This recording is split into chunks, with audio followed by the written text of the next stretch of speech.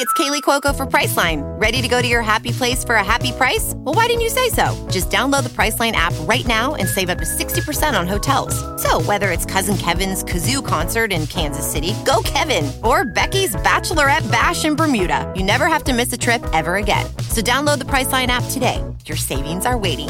Go to your happy place for a happy price. Go to your happy price, Priceline.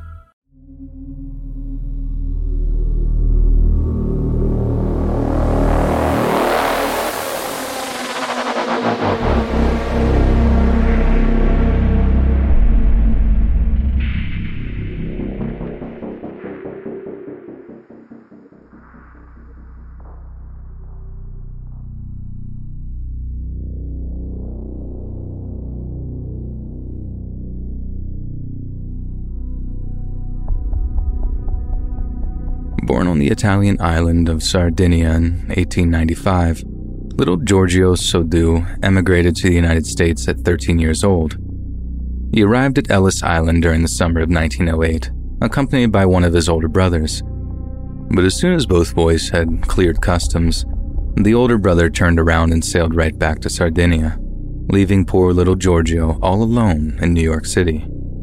It's not clear why this older brother didn't stay with him, or why little Giorgio was sent to America at such a young age. Giorgio didn't like to talk about Sardinia or the reasoning behind his daunting journey across the Atlantic. Giorgio eventually changed his name to George Sodder and found work on the railroads of Pennsylvania. He started off as a water boy, but was eventually promoted to the position of driver in Smithers, West Virginia, saving his pay until he was able to start his own trucking company. George and his handful of employees hauled fill dirt to construction sites and later took to hauling the coal that West Virginia is famous for.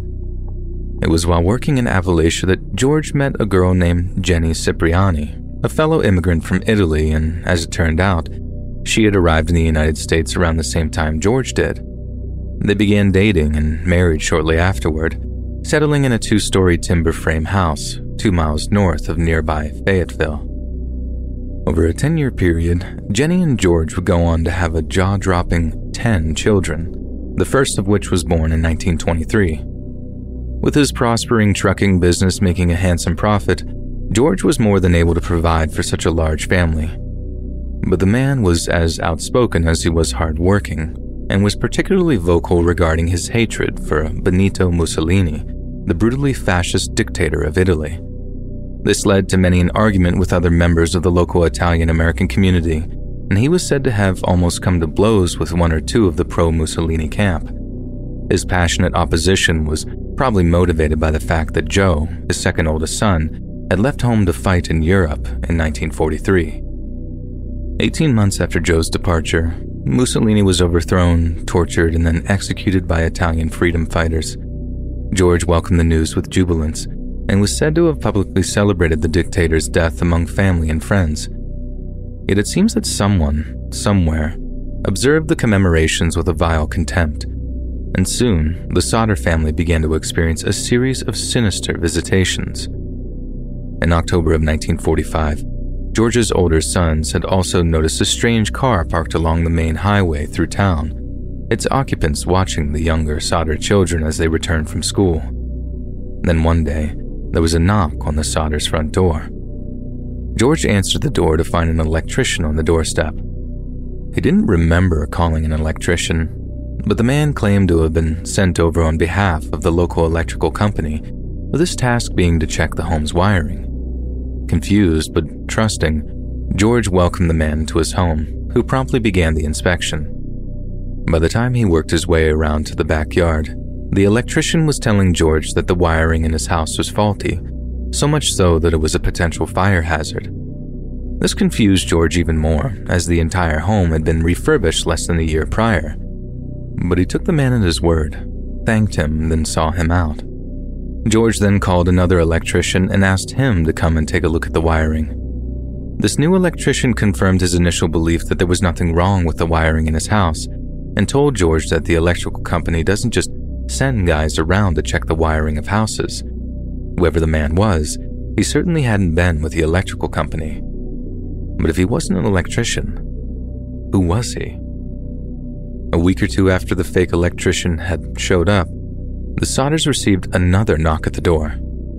This time, the man introduced himself as a traveling life insurance salesman and offered George extremely low rates on a lucrative policy. When George jokingly asked what the catch was, the man assured him there wasn't one, then said something to the effect of, "You never know. A guy who goes around making dirty remarks like you do, their home could just go up in smoke at any time. Then everything they've worked for, the nice house, the beautiful wife, the children, they're all going to be burned to cinders."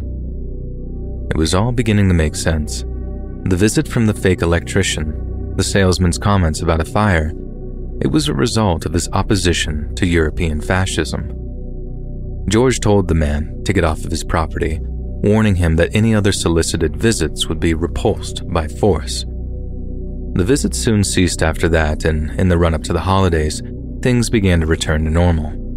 Christmas of 1945 was much like any other in the Sodder household. It was expensive, it was hectic, but to Jenny and George, watching their children open their presents was pure, unrefined joy.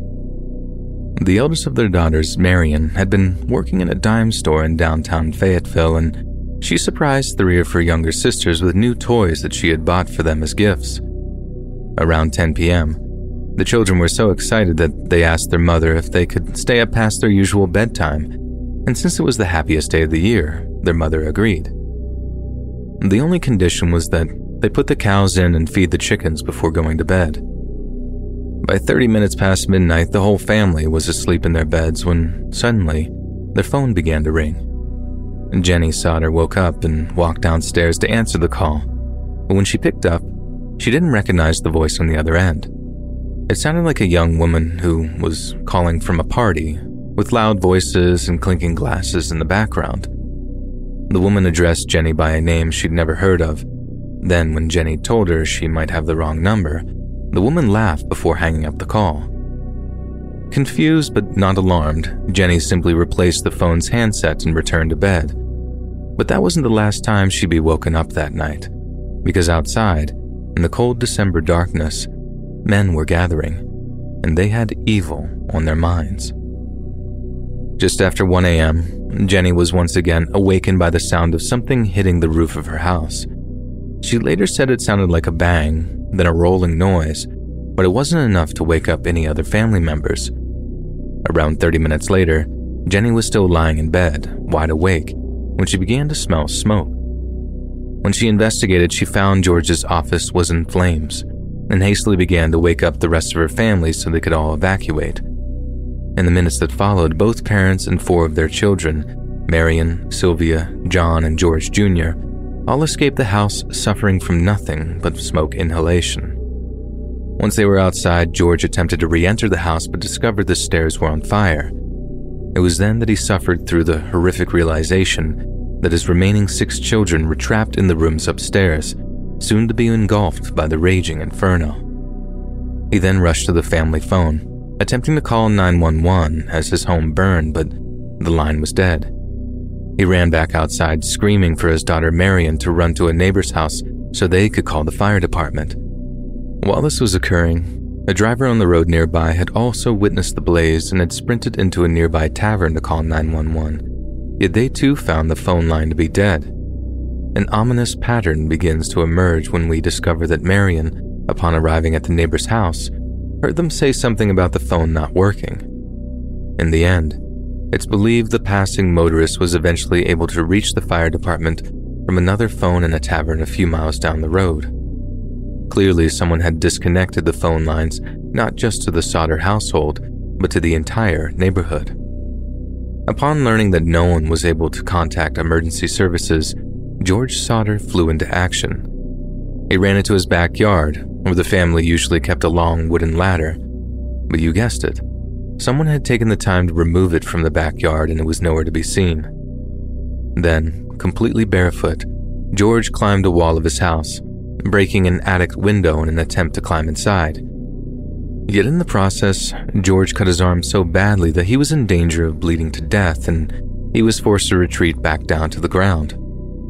Over the next 45 minutes, the 6 surviving Sodders had no choice but to watch their home being reduced to little more than a pile of cinders. They wailed and screamed as it did, assuming that the remaining children had perished in the fire. Due to the ongoing American contribution to World War II, the local fire department were painfully low on manpower. As a result, they failed to respond until around dawn, hours after the fire had started, and it was later discovered that the fire chief, a man named F.J. Morris, couldn't even drive the fire truck and had to wait until someone who could drive it was available. By the time they arrived, the firefighters could do little but sift through the ashes that remained in the Sodders' basement. Yet by 10 a.m., the fire chief had informed the surviving family members that they had been unable to find any bones, meaning that either the fire had been hot enough to incinerate the remains completely, or they hadn't been in the house at all. There are 2 prevailing theories at work, the first being that the house fire did burn hot enough to incinerate the children. This is somewhat unlikely, since without the presence of plastics or accelerants, it's fairly difficult for a regular house fire to reach incineration-level temperatures. The second side of this theory is that there was evidence of human remains, but the firefighters were simply too incompetent to find them. Yet the other theory is that someone entered the house before the fire was started and kidnapped 5 of the Sodder children. But who in the world would do such a thing, and was their crime connected to the threats that George had received in the months before?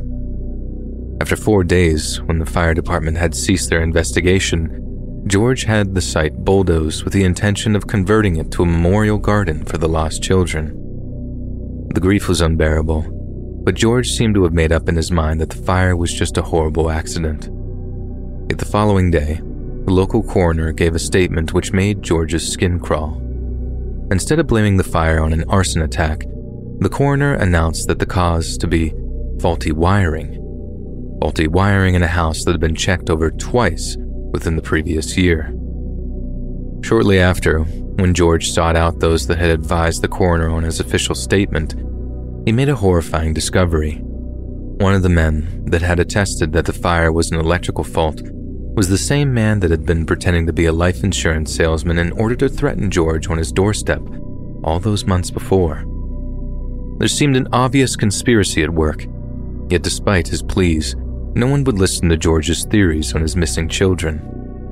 The official take was that they died in the fire, and death certificates for the 5 children were issued December 30th. The local Fayetteville newspaper then openly contradicted itself, stating all the bodies had been found, but then later in the same story reporting that only part of one body was recovered, almost as if it had been edited at the last minute, but not thoroughly enough to eliminate all references to the children being missing.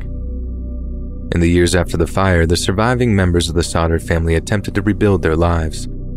But as they did so, and the clouds of grief withdrew, they began to question the authorities' official explanation of the fire's cause. For example, if it had been caused by an electrical problem, why had the family's Christmas lights remained on throughout the fire's early stages when the power should have gone out? And remember the ladder George rushed to use, the one he usually kept in the backyard? Well, it was eventually found almost 100 feet away from the house at the bottom of an embankment, almost as if someone had deliberately removed it to hinder any attempt at rescue. Then, in the course of post-fire investigation, a telephone repairman discovered that the Sodders' phone line had in fact not been burned through in the fire. Rather, it had been cut by someone who had climbed up the 14-foot telephone pole before severing the wire by hand.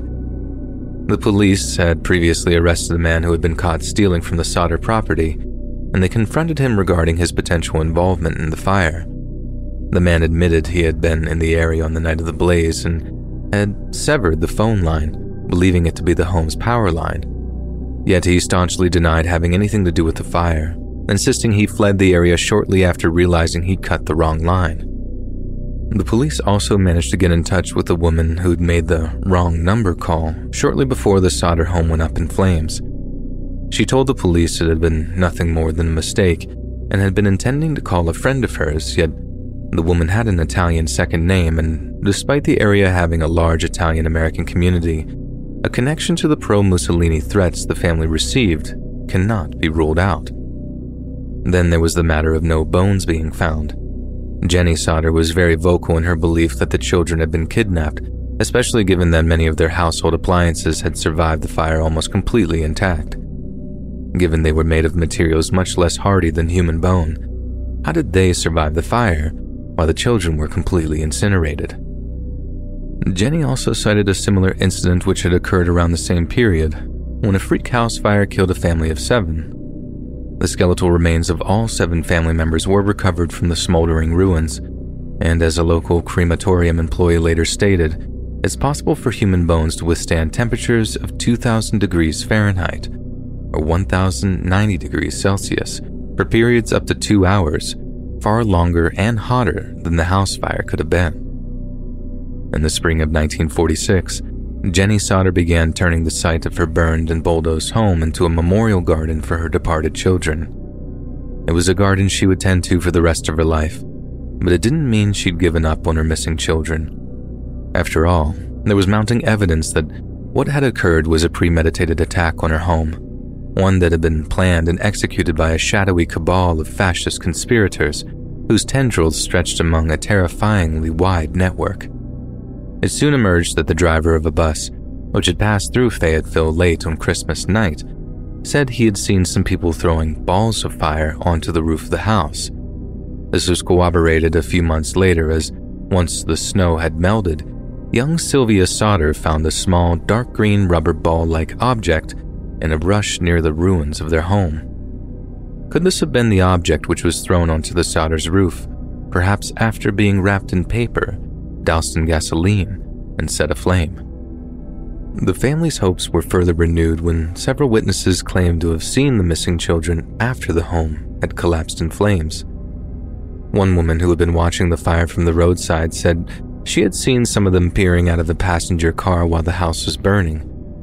Assuming they had been safely evacuated and were perhaps about to be taken to a hospital, she didn't think anything of it. Another woman who worked at a rest stop between Fayetteville and Charleston said she had served them breakfast the morning after the fire and noted that they had traveled with a strange man who drove a car with Florida license plates. These new revelations prompted the Sodders to fire a private investigator, eventually deciding on a man named C.C. Tinsley from the nearby town of Golly Bridge. Tinsley confirmed that the very same insurance salesman who had threatened them with a fire over George's anti-Mussolini sentiments had been on the coroner's jury that ruled the fire an accident. It had been no coincidence, no mistake. There was an obvious conspiracy at work. Tinsley also learned that despite the official account being that no remains had been found in the ashes, a scorched human heart had been found, which he later packed into a metal box and had buried in secret. The fire chief himself had apparently confessed this to a local minister, who broke confidentiality to confirm this to George Sodder in person. George then rushed to confront the fire chief, the same man that had claimed not to know how to drive his own fire truck, and was told that in reality, what had been buried was a fresh beef liver. He supposedly placed it there in the hope that the Sodders would eventually find it and would finally be satisfied that the missing children had indeed perished in the flames. This newest twist seems to have driven George to the very limits of his sanity. At one point, after seeing a picture of some young New York ballet dancers in a magazine, one of whom resembled one of his missing daughters, he drove all the way to the school, where his repeated demands to see the girls were refused. George was eventually escorted from the premises by forceful but sympathetic police officers. George then contacted the Federal Bureau of Investigation, claiming that since the children were kidnapped, it was within their remit to investigate. J. Edgar Hoover himself responded to the letters, stating that, although I would like to be of service, the related matter appears to be of local character and does not come within the investigative jurisdiction of this bureau. If the local authorities requested the bureau's assistance, he would of course divert human resources to assist them. But the Fayetteville police and fire departments had declined to do so, relaying the questionable statement that they were capable of handling the investigation themselves. Then, in August of 1949, several small bone fragments were unearthed from the buried ruins of the Sodder family home, and after analysis, were determined to have been human vertebrae. A specialist later confirmed that they were pieces of lumbar vertebrae, yet quickly added that they were from a person between the ages of 16 to 22. This almost completely ruled out the possibility of the fragments belonging to one of the deceased Sodder children, as the oldest missing child was just 14 at the time of the fire. This expert also stated that there was no scorch marks on the bone, adding that it was very strange that these bones were the only ones found. These new findings attracted national media attention, and the West Virginia legislature held 2 hearings on the case in 1950. However, authorities later told the Sodders that their case was hopeless, and that seems to have been the point where all investigations, both private and official, ceased entirely. But still, the Sodders didn't give up hope of finding their missing children. They printed flyers, offered a $10,000 reward, and even put a billboard near the site of their incinerated home, begging people with information to come forward. George followed up leads personally, traveling to the areas where tips had come. For example, a woman from Missouri claimed little Martha was being held in a convent there, while a bar patron in Texas claimed to have overheard 2 other people making incriminating statements about a West Virginia fire that happened on Christmas Eve some years before. When George heard later that a relative of Jenny's in Florida had children that looked similar to his, the relative had to prove the children were his own before George was satisfied. The incident clearly had a horrendous effect on George Sodder's psyche, and he remained an angry, heartbroken, and deeply suspicious man for the rest of his life. The fates of the missing Sodder children remain a mystery to this very day, and despite the fact that several people claim to have met grown-up versions of the children, the case is unlikely to be solved anytime soon.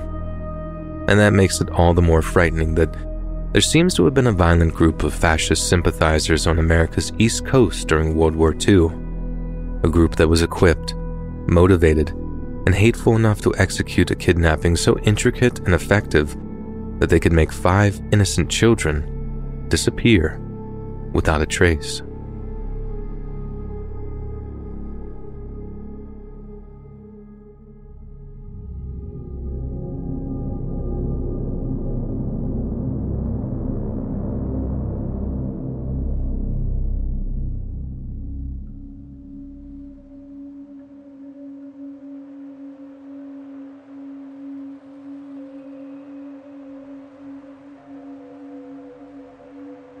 Nestled in the small English village of Blacknest in Hampshire lies a quaint, almost stereotypical British pub known as the Jolly Farmer. Surrounded by lush green fields and sleepy country lanes, the pub seems pretty unremarkable. But those old enough to remember know that the town has a dark and mysterious past. And in the run-up to Christmas of 1989, the mood in Blacknest was anything but subdued. The night of February 4th of 1989 was much like any other for the staff and customers of the Jolly Farmer. The pub filled with its regular faces, propping up the bar until around 2 o'clock in the morning, when last orders were finally called. After the last of the drunken customers had been corralled out of the pub, the only 2 people that remained were the manager, Richard Dean, and second chef, Clifford Howes. Both men busied themselves with the last few items on their closed-down list, yet none of those activities involved picking up the pub's phone, because if they had, they'd have noticed that the line was dead, and that one little detail might have just alerted them to the horrifying fate that awaited them.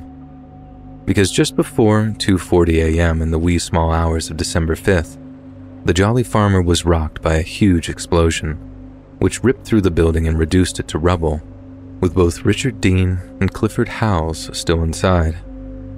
The explosion is said to have been heard over 2 miles away, with many claiming they saw the fireball erupting into the sky. Horrified ambulance and fire crews arrived shortly afterward, only to be greeted by a huge smoking ruin that used to be the Jolly Farmer. All that remained were the pub's sign and a chimney which had somehow remained intact during the building's collapse, with debris being spread for almost 100 yards around the explosion's epicenter. Paramedics and firefighters immediately began trawling the rubble for any survivors, and the scene quickly became like something out of a disaster movie. After one particularly large chunk of rubble was moved, rescue personnel were faced with the sight of an arm sticking out of the rubble. It was Richard Dean's, and as his saviors worked to free him from the smoking debris, they noticed that his clothes had melted onto his skin from the heat of the explosion. He would go on to miraculously survive the ordeal, but received catastrophic third-degree burns to almost a third of his body. Yet compared to Clifford Howes, Richard had been lucky. The second chef had been standing directly over the spot where the explosion had originated and had been crushed under tons of burning debris which collapsed into the pub's cellar, burying and burning him alive in the process.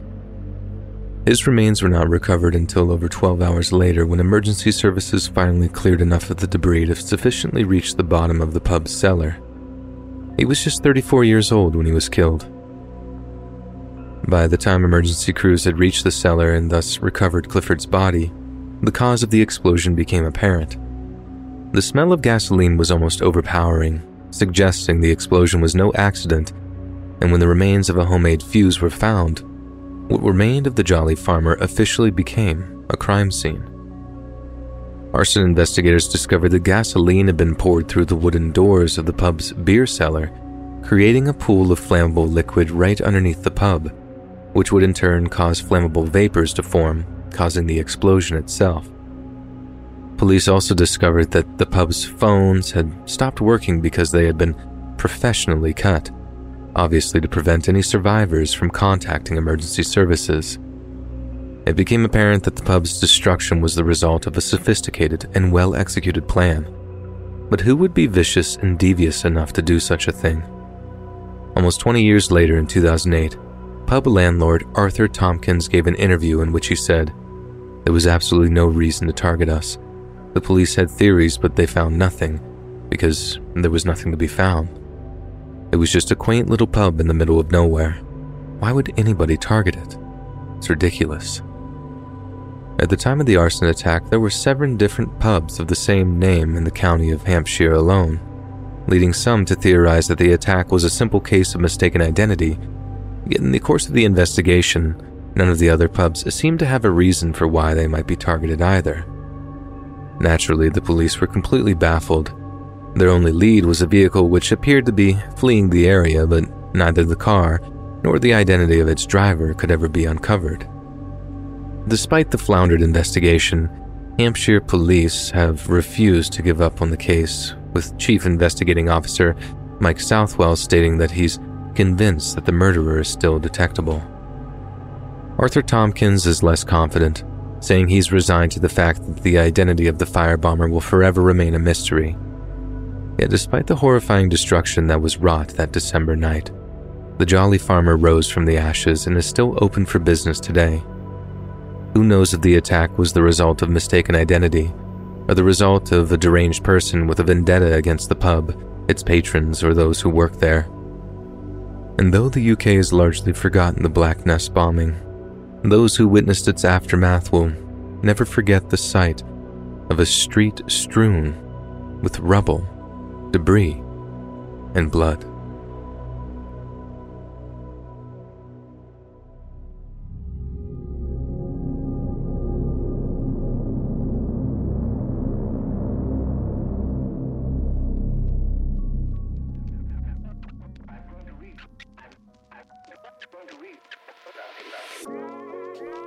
You're trying to find the cause of your symptoms, nausea, diarrhea, Siberian lice, whatever it might be, and you find yourself stumbling down a TikTok rabbit hole full of questionable advice from so-called experts. There are better ways to get the answers you want, and the care you deserve from trusted professionals and not some random gurus on the internet. ZocDoc helps you find expert doctors and medical professionals that specialize in the care you need and deliver the type of experience you want. When you're not feeling your best and just trying to hold it together, finding great care shouldn't take up all your energy. And that's where ZocDoc comes in. Using their free app that millions of users rely on, you can find the right doctor that meets your needs and fits your schedule. Book an appointment with a few taps in their app and start feeling better faster with ZocDoc. And you can go to ZocDoc.com/read and download the ZocDoc app for free. Then find and book a top-rated doctor today. And many are available within 24 hours. That's ZocDoc.com/read. ZocDoc.com/read.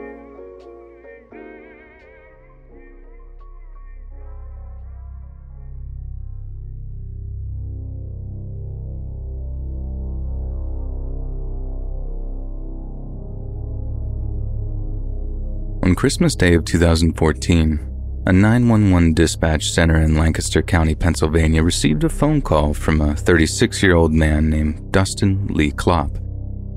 Klopp proceeded to tell the dispatcher that he required police assistance at his home, apparently citing a domestic disturbance, and after being assured that officers were on their way, Klopp hung up the phone.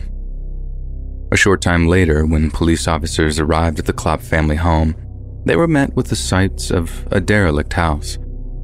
Domestic disturbance calls usually imply that a property was occupied, but in this case, there didn't appear to be anybody home.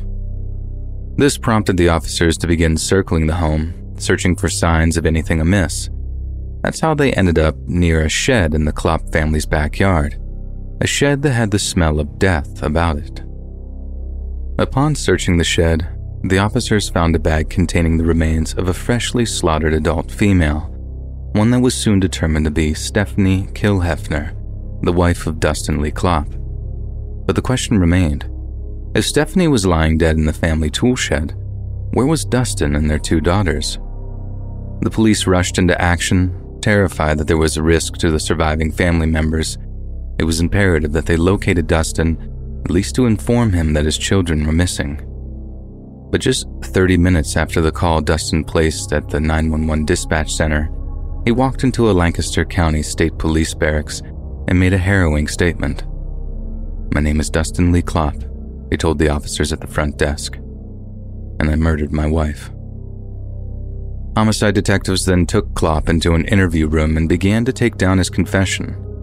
According to Dustin, it was around 10 p.m. on Christmas Eve when an argument with his wife began to steadily escalate. The holidays can be a stressful time of year for people with less than stable lives, and certainly in the Klopp's case, alcohol compounded what had already been a tense atmosphere. Dustin said that Stephanie began to berate him, cataloging his failures, while she subjected him to a thorough verbal flogging. Dustin told her to stop, but she refused, continuing to cudgel and humiliate him. And we all know that the trouble with the ones you love is they have the ability to hurt you the most. Stephanie's words cut deep, so deep that Dustin simply lost his mind and saw red. But no amount of emotional hurt can possibly excuse what he did next. Dustin said that as Stephanie rose from her seat to physically confront him, he followed suit and threw a punch so hard that it knocked his wife unconscious. It isn't clear what went through Dustin's head in the moments that followed him striking his wife. He only ever talked about what he did and not why he did it. But what we do know is that Dustin obviously decided that Stephanie had to go. He had crossed the line, committed an unforgivable act, and it was one that Stephanie would ruin him for. She'd take the kids, she'd take the house, and she'd take half of every paycheck for as long as he continued to draw breath. And to Dustin, that was simply not an acceptable outcome. He went into the family kitchen, reached for the butcher's block, and took out the sharpest knife he could find. He said he waited for a while over his wife's unconscious body, watched all the possible outcomes of his actions playing out before his eyes. But in the end, he made up his mind. Dustin kneeled down, brought the blade of the knife up to his wife's throat, and then sliced open her jugular vein. Blood must have pumped from the open wound like a faucet, with Stephanie's powerful heart muscles sending blood shooting up the arteries towards her neck and brain. Yet she didn't expire instantly. In fact, Stephanie Kilhefner took an upsettingly long time to die, so much so that her husband opted for an even more violent solution. Dustin walked into the family's backyard and retrieved a large axe he'd been using to chop wood for a smoker. He then walked back into the family home, brought the axe up above his head, then used the sharpened blade to split his wife's head in two. After that, she was no longer breathing, and her fight for life was brought violently to an end. Dustin then spent the rest of the night dismembering his wife's corpse, all the while his sleeping children lay upstairs, blissfully unaware of the carnage that had unfolded below. By the time morning came, Dustin had only just finished cleaning up his dead wife's blood. He'd also bundled her severed limbs and torso into a bag, which he then took out to the tool shed in the backyard, but still, the scene wasn't quite purged of the scent of death. As a result, Dustin swiftly drove his children over to their grandparents' place, telling them that they were celebrating Christmas at their place that year. The grandparents found their appearance such a lovely surprise that they didn't question Dustin too much before he took off in his truck. Overcome with guilt, Dustin drove around for a little while and contemplated turning himself in. He briefly considered taking his own life, thinking himself unable to face the trials that would inevitably follow. His children would never have a normal Christmas again, not after their father had murdered their mother in a drunken rage. But in the end, Dustin simply drove over to the state police barracks and, with a heavy heart, confessed to the murder of his own wife. The guilt was something he could never seem to overcome, and in early 2015, while being held at a Lancaster County prison, Dustin hung himself in a cell. His attempt was soon interrupted by a prison guard, but it was too late. Dustin was declared clinically brain dead just a week later and passed away after his life support was turned off. Crimes like this are prime examples of why restraint and de-escalation are so important. When Dustin lost his temper with his wife, he not only lost the moral high ground, he kicked off a chain of events that would end with the deaths of both himself and his wife. It's almost reminiscent of the game of chess. Good chess players think 2 or 3 steps ahead before moving a piece. They consider all possible outcomes of their actions, never making a move in haste. Maybe that's why such an ancient game is still so relevant today, in which case, maybe we should think a little more like chess players. If we did, maybe the world would be a better, brighter place.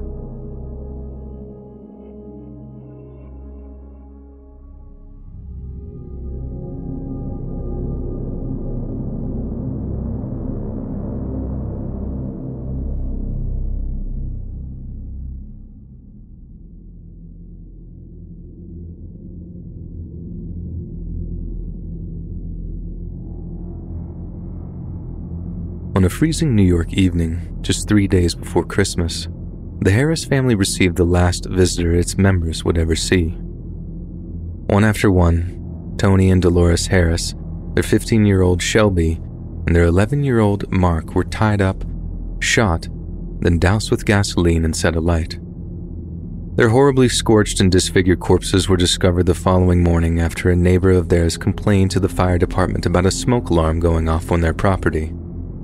Police said that there was no sign that an intruder had forced entry into the house, leading them to believe that they had either snuck in through an open door or window, which was highly unlikely given the cold winter, or that the killer was someone they'd known and trusted. However, as State Police Captain Carl Shavers stated to the media, "It's a tragedy. These were very outgoing people who would open the door to just about anyone."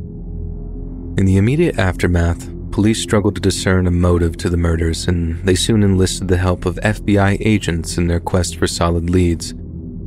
A brown and tan van was discovered to have been taken from the family's garage, and it was recovered later in the parking lot of a mall nearby. Police then stated that they said that they wished to speak with a cyclist who was seen riding through the area shortly before nightfall on December 22nd, but no one came forward. As the Christmas wreaths and red ribbons still fluttered from the doorways of the gray 2-story house, they were soon joined by yellow crime scene tape. The Harrises lived in Ellis Hollow, a quiet neighborhood set between forested hills just north of Ithaca in western New York State.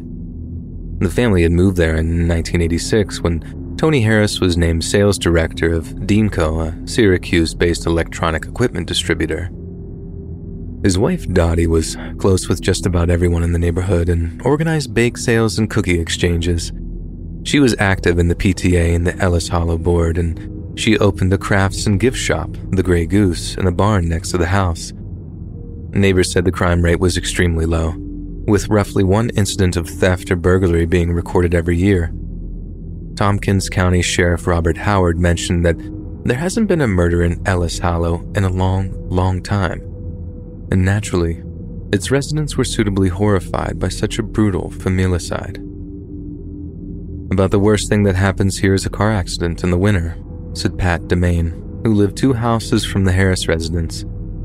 Ellis Hollow was the kind of place where people left their doors unlocked and neighbors watched each other's children. Yet after the Harris murders, they started to peer cautiously through their windows before answering the door. At the family's collective funeral, loved ones and neighbors described them as active and well-liked members of the community. "You can't think of anyone that would have a grudge against them," said Ann Parziale, a friend of Mrs. Harris. "People can't understand how it could happen. This is a very wholesome, family-oriented community. Those things aren't supposed to happen here in this community," added Edgar Clemens, a retired school teacher who had lived on Ellis Hollow Road for 26 years.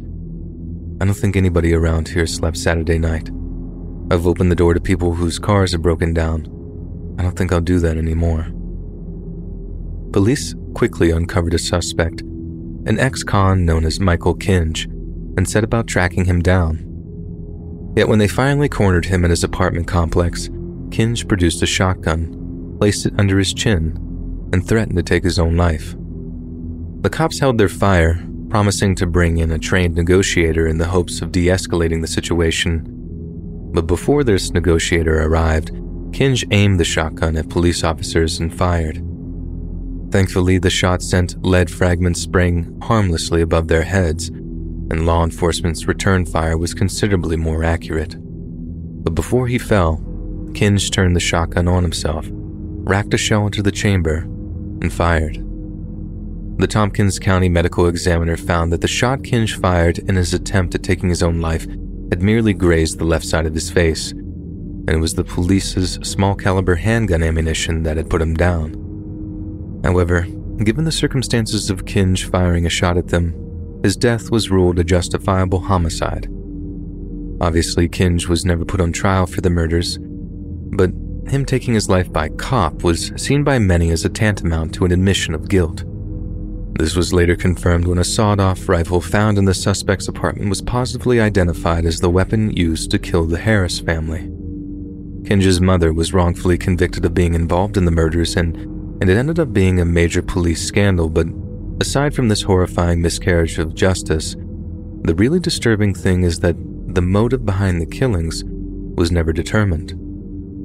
No one knows why a small-time crook like Michael Kinge just suddenly snapped and chose the most wonderful time of the year for one of the most heinous crimes in history.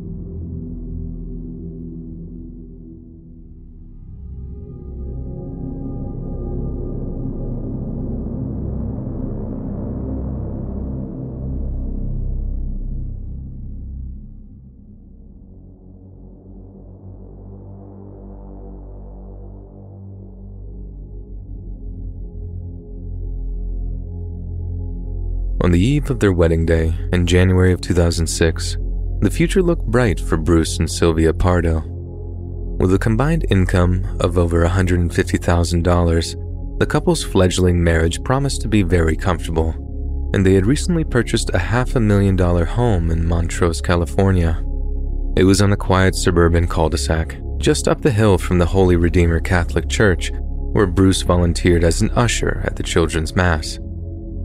Bruce was making $122,000 a year as an electrical engineer at ITT Electronic Systems Radar down in Van Nuys, and together the couple built a nest egg of almost $90,000 in just 2 years.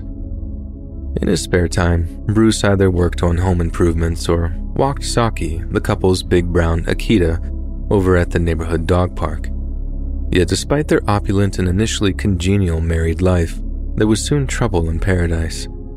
By December 2007, Sylvia was sleeping in the spare bedroom while spending weekends at her parents' place. 2 months later, she told Bruce she wanted a divorce. Sylvia filed court papers asking for attorney's fees and $3,166 in monthly spousal support. "The situation has become untenable," she wrote in one document, "and continuing the marriage is not an option." Sylvia also claimed her husband had drawn down their $88,500 savings to $17,000 in just 2 months, and was transferring funds to a private account in an attempt to withhold capital from her. This attempt was identified and stopped by Sylvia's attorneys, and the results were disastrous for Bruce. As a result of his malpractice, Bruce lost his job at ITT and soon was drowning in debt while struggling to find work. He begged the court to grant him spousal support until he could find employment, complaining that his former employer had failed to provide him with a severance package and that he was losing $2,000 a month in expenses. Yet instead of granting his request, the court ordered Pardo to pay his ex-wife $1,785 a month in spousal support, plus $3,570 for past payments. When the divorce was settled, he was also ordered to pay his ex-wife an additional $10,000 for past payments, but most painfully, he was forced to give her custody of their big brown Akita, Saki. By Christmas of 2008, Bruce was flat broke and desperate. He told a close friend that he was considering leaving California altogether and was searching for work up in Iowa of all places. He said his plan was to perform one last Christmas Eve midnight mass at his church and that he'd leave for Iowa before the holidays were through. But as it turned out, Bruce decided on a very different course of action instead. On Christmas Eve of 2008, Bruce Pardo had started drinking early. Some say he might have been in two minds regarding what he was about to do, but in reality, Bruce had been planning it for months. He'd been tinkering away at something in the garage of his home, one of the few things he'd managed to retain from what had been some pretty brutal divorce proceedings. The device had taken weeks to perfect, and he'd be darned if he wasn't going to give it a proper field test. After finishing off a bottle of vodka, Bruce walked into his bedroom and found his outfit for the evening laid out on the bed. It was a bright red Santa Claus costume, complete with black boots, bushy white beard, and most importantly, the iconic red hat. He then packed a few things in his car, climbed into the driver's seat, and drove off into the night. Just before 11:30 p.m., Bruce Pardo parked up outside a large middle-class home in Covina, California. He got out of his car, grabbed a special package from the back seat, then made his way to the front door. From the doorstep, Bruce could hear a party of about 24 guests was going on inside. There was laughter, the clinking of glasses, and classic Christmas songs playing on some crisp-sounding stereo system. Bruce raised his hand and knocked on the door of a house containing his ex-wife and her immediate family. Inside, an 8-year-old girl heard the knocks, then excitedly rushed to the door to investigate. When she opened it, she must have been nothing short of delighted to none other than Santa Claus himself, standing in the threshold. And even better, he actually had a wrapped present under his arm too. Bruce was numb from the liquor. He knew what he was about to do was vile, evil in fact. He just didn't care. He had only one thing on his mind that night, the same thing he'd fixated on for months prior: revenge. Bruce reached into his Santa suit, pulled out a handgun, and sent a bullet tearing through the little girl's head. He then stepped over her body, burst into the living room, and began to open fire on the 24 remaining party guests. What followed was the very definition of horrifying and chaotic. Guests dove for cover, scrambling for the exits as a gunman dressed as Santa Claus continued to systematically slaughter them. Some didn't even have a chance to react, mistaking Bruce's outfit for a harmless prank and watching gormlessly before their loved ones were murdered. Others who tried to flee were clipped by Bruce's bullets, then shot execution style as they lay helpless on the floor. One girl leapt from a second-floor window, breaking her ankle when she smashed into the concrete below. A total of 16 of the 25 guests managed to make it out that night. Yet despite being out of live targets, Bruce wasn't done wreaking havoc. He opened the gift-wrap package and took out a homemade pressurized device that would douse the interior of the house with a flammable cocktail made up of high-octane racing fuel and compressed air. Essentially, he'd built a homemade flamethrower, and he intended to use it in the incineration of all that Sylvia held dear. Thankfully, Bruce's despicable scheme went horribly wrong when the canister's vapors suddenly ignited upon release. The ensuing fire caused Bruce to suffer third-degree burns to his arms and legs, with the heat being so intense that portions of the Santa costume were melted onto his flesh. Meanwhile, party guests who had managed to escape the massacre began calling 911 to report the shootings and the fire. "He's shooting my whole family. My mom's house is on fire," Pardo's ex-sister-in-law told an emergency dispatcher.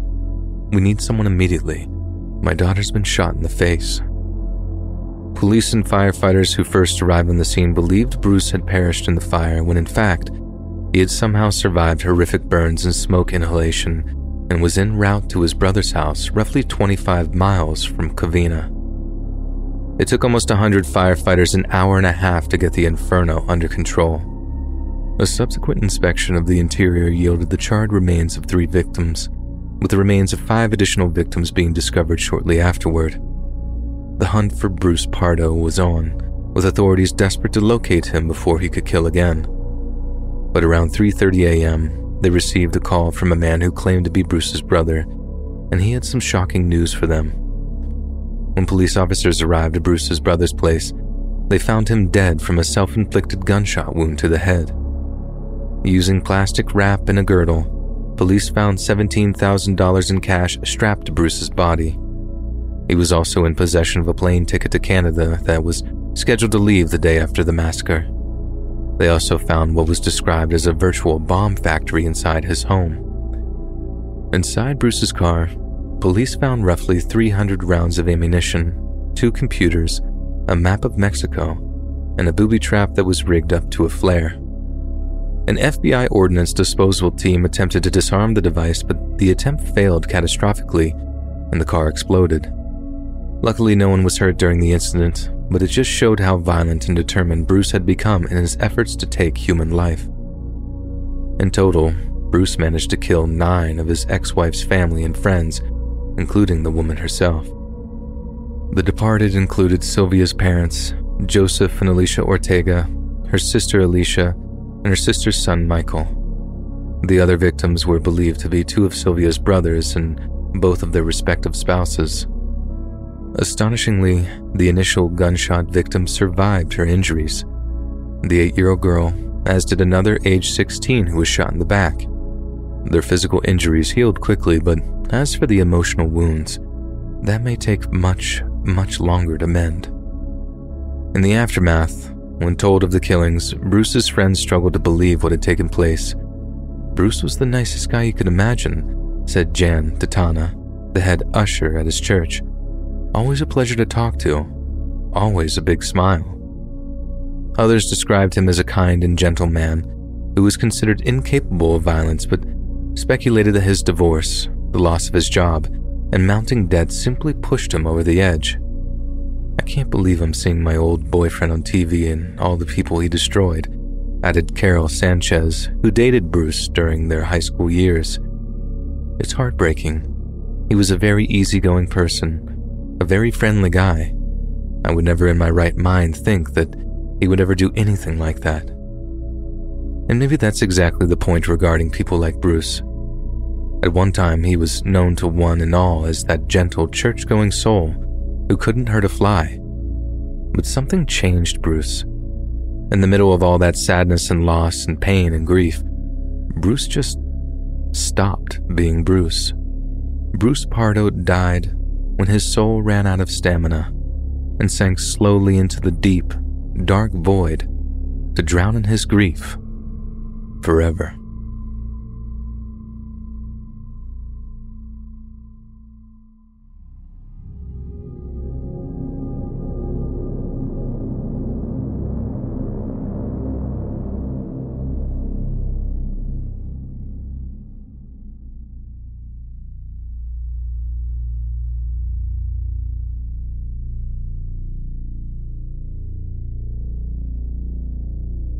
Many years ago, among the vast frozen wastes of the Arctic Circle, a young reindeer was born with a rather frightening physical abnormality.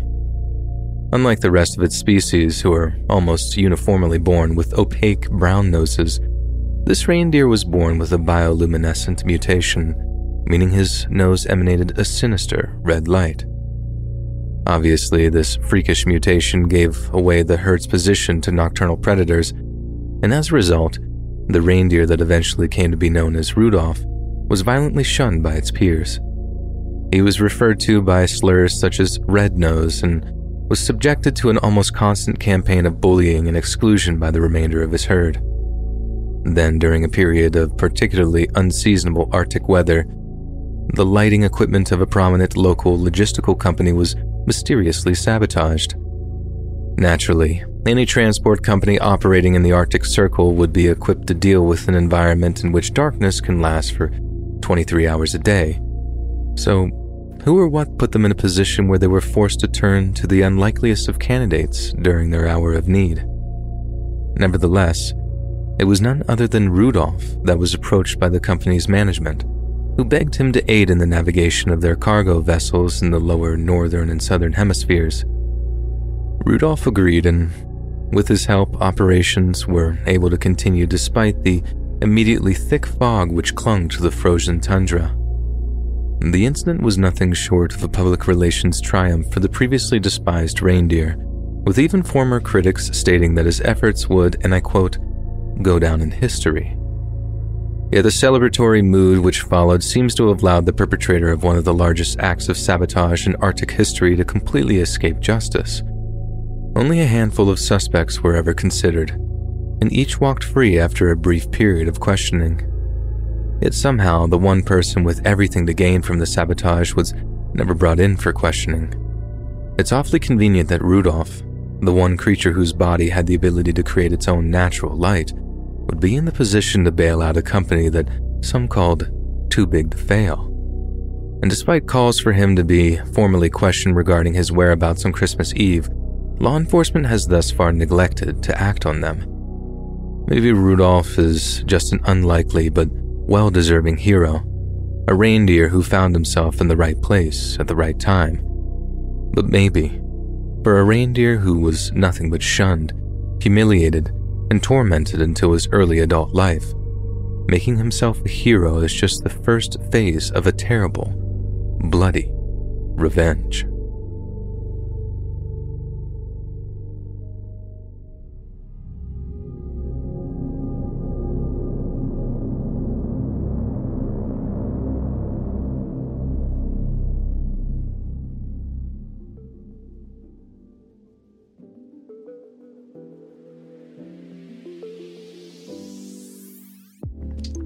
Remember those New Year's goals you promised yourself you'd stick to? Well, HelloFresh is here to help you eat better by delivering fresh ingredients and easy recipes right to your door, taking the hassle out of dinner time. Get HelloFresh, America's #1 meal kit, and skip that extra trip to the grocery store and those long checkout lines, enabling you to spend more time doing the things you love with delicious, chef-crafted recipes delivered directly to your doorstep. I love HelloFresh and all the extra time it saves me. Both with trips to the store and figuring out what to cook, they got it figured out. It's also a ton of fun to go through all the easy-to-follow recipes, either by myself or even with a friend. And it's a great feeling to know that my abilities in the kitchen are always growing because of HelloFresh. A super fun recipe that I got to try recently was the pineapple chicken tacos. It came with cabbage slaw, tortilla chips, and green salsa. In literally 3 easy steps, it was faster than me ordering out. I was able to bang out these sweet, savory, and satisfying tacos in just 15 minutes. You just pan-sear chicken, pineapple, corn, scallions, and garlic with blackening spices, and tuck it all into warm tortillas with crisp, tart cabbage slaw and smoky chipotle crema. Finish with fresh lime and a side of blue corn chips and green salsa for a fresh, colorful dinner that'll keep all your guests drooling. Just head over to HelloFresh.com/Read65 and use code Read65 for 65% off plus free shipping. That's 65% off America's #1 meal kit when you go to HelloFresh.com/Read65 and use code Read65 at checkout.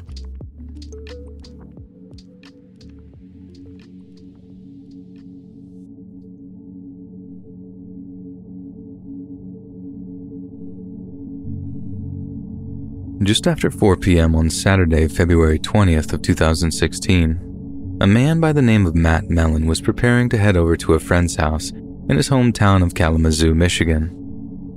Since Matt intended to drink alcohol that evening, he made the responsible decision to take a taxi to and from his destination. He got out his cell phone, opened up the highly popular rideshare app Uber, and requested a cab. At 4:21 p.m., an Uber employee driving a silver Chevrolet Equinox pulled up outside Matt's apartment. Matt climbed in, said hi to the driver, and they began their journey. Matt would later say the driver wasn't particularly warm, but this gave him no cause for concern, and they promptly began their journey. At some point during the ride, Matt said his Uber driver received a call via Bluetooth earpiece. Although he couldn't hear what was being said, Matt said he assumed the call hadn't been good because as soon as he'd hung up, the Uber driver began driving extremely erratically. Matt said nothing at first, but when the Uber driver entered an oncoming lane of traffic, drove through a median strip, ignored a stop sign, and sideswiped a Ford Taurus, Matt became understandably terrified. He asked the driver to slow down, but his pleas were ignored, and the terror quickly escalated until Matt was begging the man to stop and let him out. Again, his requests were ignored, and Matt had to wait until the driver was forced to stop until we jumped out of a rear door and called 911. Matt gave local law enforcement as much information as he could regarding the Uber driver and license plate, and was suitably shaken and outraged by his experience. But in truth, Matt had no idea how lucky he was to be alive, as his driver had been Jason Brian Dalton, a man whose violent descent into madness had only just begun. Born on June 22nd of 1970 in Greenfield, Indiana, little is known about Dalton's early years. We know he attended Kalamazoo Valley Community College, graduating in December of 1992 with an associate degree in law enforcement. But for some reason, Dalton didn't follow through with his dream of enrolling in the school's police academy program. In 1995, Dalton married his wife Carol, who would go on to give birth to the couple's 2 children. Dalton supported his young family with jobs working for BMW, first as a mechanic and later as an insurance adjuster. Coworkers described him as a nice guy and a good family man, but one who also had something of a short temper. A former coworker who worked with Dalton at an insurance company remembers an incident in which Dalton began roaring at a customer over the phone, slamming the handset down before pacing around the office, clearly in the grips of a furious rage. This coworker said he and other employees found the behavior alarming, but Dalton later apologized, telling them that he was having a bad day, which apparently set their minds at ease. It's not clear how long before his mental break this was, but Dalton's madness would manifest in far worse things than just erratic driving. At 5:42 p.m., 25-year-old Tiana Carruthers was walking near the Richland Township apartment complex when a silver Equinox aggressively pulled up next to her. Dalton was in the driver's seat. The woman said he called out to her, using a name she didn't recognize, but when she turned to inform Dalton that she was in fact someone else, she was met with a torrent of handgun fire. She was hit 4 times in the left arm, legs, and back. Yet despite her abject terror, she was smart enough to play dead so that the shooter might move on. And it worked. Satisfied he'd killed her, Dalton put his foot down and sped off into traffic, running a red light and smashing into another vehicle as he fled the scene. Carruthers would survive the attack, but her left arm had to be surgically reconstructed as a result of her wounds. It's at this point that something rather bizarre occurs, something which indicates that Dalton may have slipped into some kind of fantasy world of his own creation. After firing on the woman near Richard Township, Dalton drove to meet his wife and children at his parents' place in Comstock Township. It's there he explained that his Equinox had been damaged by a disgruntled taxi driver who'd then fired gunshots at him after being enraged that his business was being eaten up by Uber. Although Dalton assured his wife that Uber's head office was dealing with the incident, he also gave her a 9mm Taurus handgun, telling her she may be in grave danger without it. He instructed her not to go to work, not to take their kids to school, and not to leave the house unless it was an emergency. Carol begged him for more answers, but it's apparent that Dalton told her that keeping her in the dark meant keeping her safe, and he'd shed more light on things once the crisis had blown over. He then switched vehicles, taking his wife's black Chevy HHR, and unbelievably, after almost murdering a woman in what amounted as a drive-by shooting, Dalton carried on accepting ride requests using his employee's version of the Uber app. Those he gave rides to during this time said that there was nothing remotely untoward about Dalton, and he was warm, friendly, and drove as safely as can be. All until just after 10 p.m. when Dalton arrived at a Kia dealership in Kalamazoo. According to one witness, who was perusing potential purchases with her 17-year-old boyfriend, Tyler Smith, and his 53-year-old father, Richard, they were approached by a strange man who asked them what kind of vehicle they were looking for. The man didn't appear to be any kind of salesman, so it was with a degree of confusion that the men began to answer him. Yet as they did so, the strange man pulled out a handgun, shredding each of them with 18 bullets fired from an extended magazine. The witness ran for cover as another in a Burger King parking lot across the street pulled out their phone, filming the shooter as they fled the scene. The vehicle in question was a black Chevy HHR with Jason Dalton in the driver's seat. 10 minutes later, Dalton pulled up near the parking lot of a Cracker Barrel in Texas Township, just 5 miles from the road from the Kia dealership. Just as he pulled up, 4 people in 2 different cars were trying to exit the parking lot. Dalton reloaded his handgun, took aim, and fired. One witness observed Dalton as he exited his vehicle in the immediate aftermath of the shooting, before approaching one of the vehicles he'd fired upon. According to them, Dalton asked one wounded passenger a question, then, when she answered, he executed her with a single shot to the head. To this day, it's not clear what this question was, but it's more than likely Dalton would have executed her no matter what she'd said. There was no method to his madness. He desired only to kill. 14-year-old Abigail Kopf was also shot during this incident, with the bullet smashing off an entire section of her skull. She underwent a number of emergency surgeries and would go on to miraculously survive the attack, despite losing her elderly 68-year-old adopted grandmother, Barbara Hawthorne, in the process. Following both murders, the dispatch centers of the Kalamazoo Emergency Services were set alight with calls reporting the shootings, with the grim realization setting in that the city was faced with an extremely dangerous instance of a mobile active shooter. Thanks to new installed security cameras at the Kia dealership, the Kalamazoo Department of Public Safety were able to put out extremely accurate descriptions of both Dalton and the vehicle he was using, and the cops went into overdrive trying to track and arrest him. Yet even more incredibly, Dalton actually continued to take Uber fares even as the subject of an intense police manhunt. At 12:04 a.m., he picked up 3 passengers before dropping them off at a dormitory on the Western Michigan University campus. These passengers later told police that Dalton wasn't overly friendly, but also did nothing to alert suspicion. Just minutes later at 12:12 a.m., Dalton gave 4 people a ride to their hotel. During the ride, one of these hotel guests had been thumbing through social media on their phone and happened to come across reports of the recent shootings.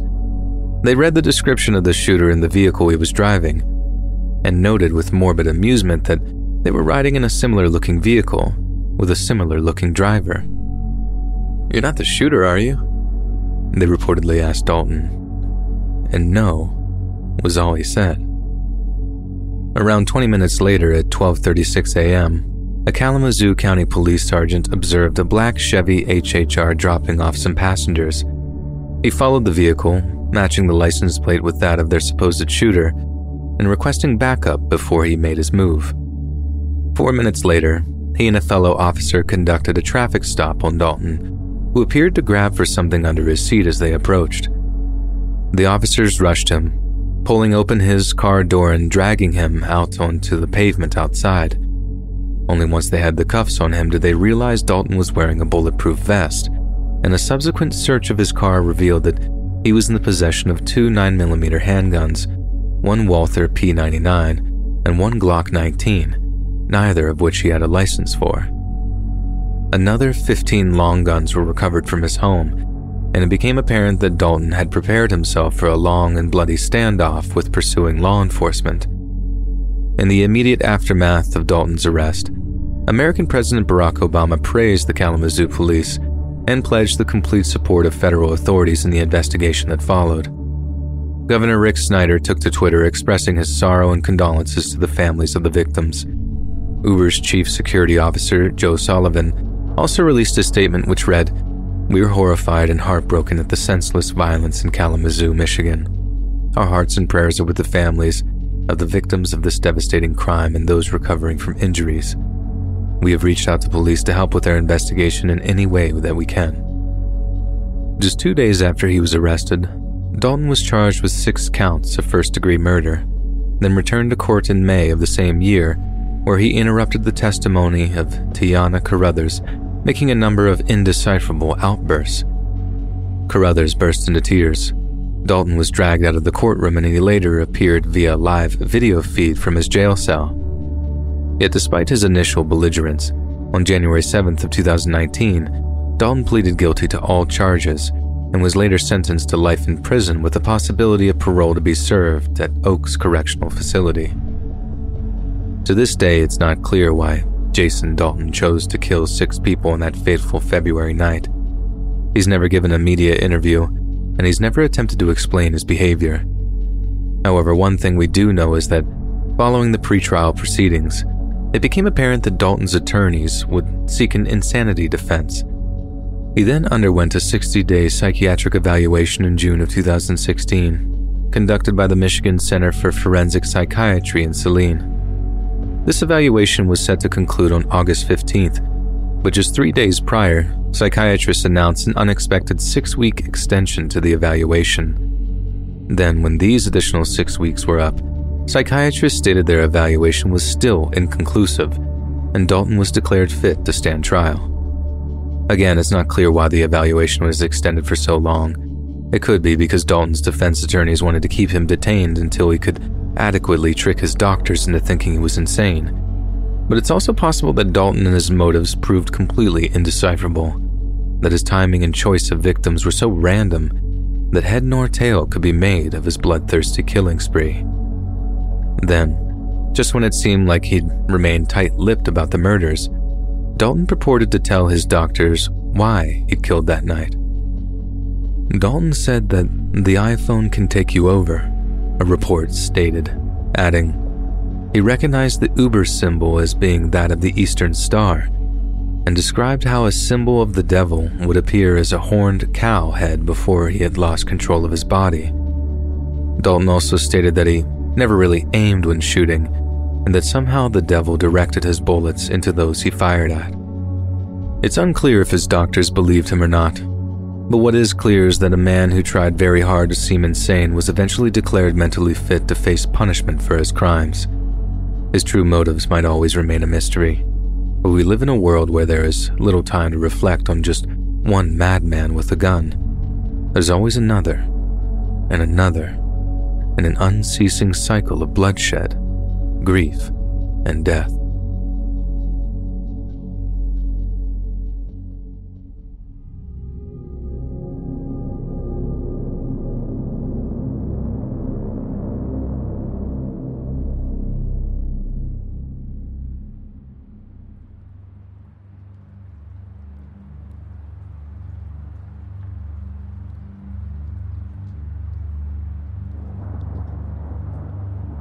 Just over 2 years ago, I picked up the most important fare of my brief career in cab driving. I'd lost my job as a manager of a coffee shop I'd been working at, so in order to pay rent, I signed up to Uber in order to make ends meet. At first, it was a real godsend, and I'll throw out a trigger warning for cliches before I give you the usual spiel of I was able to set my own hours, be my own boss, and meet cool people for a living.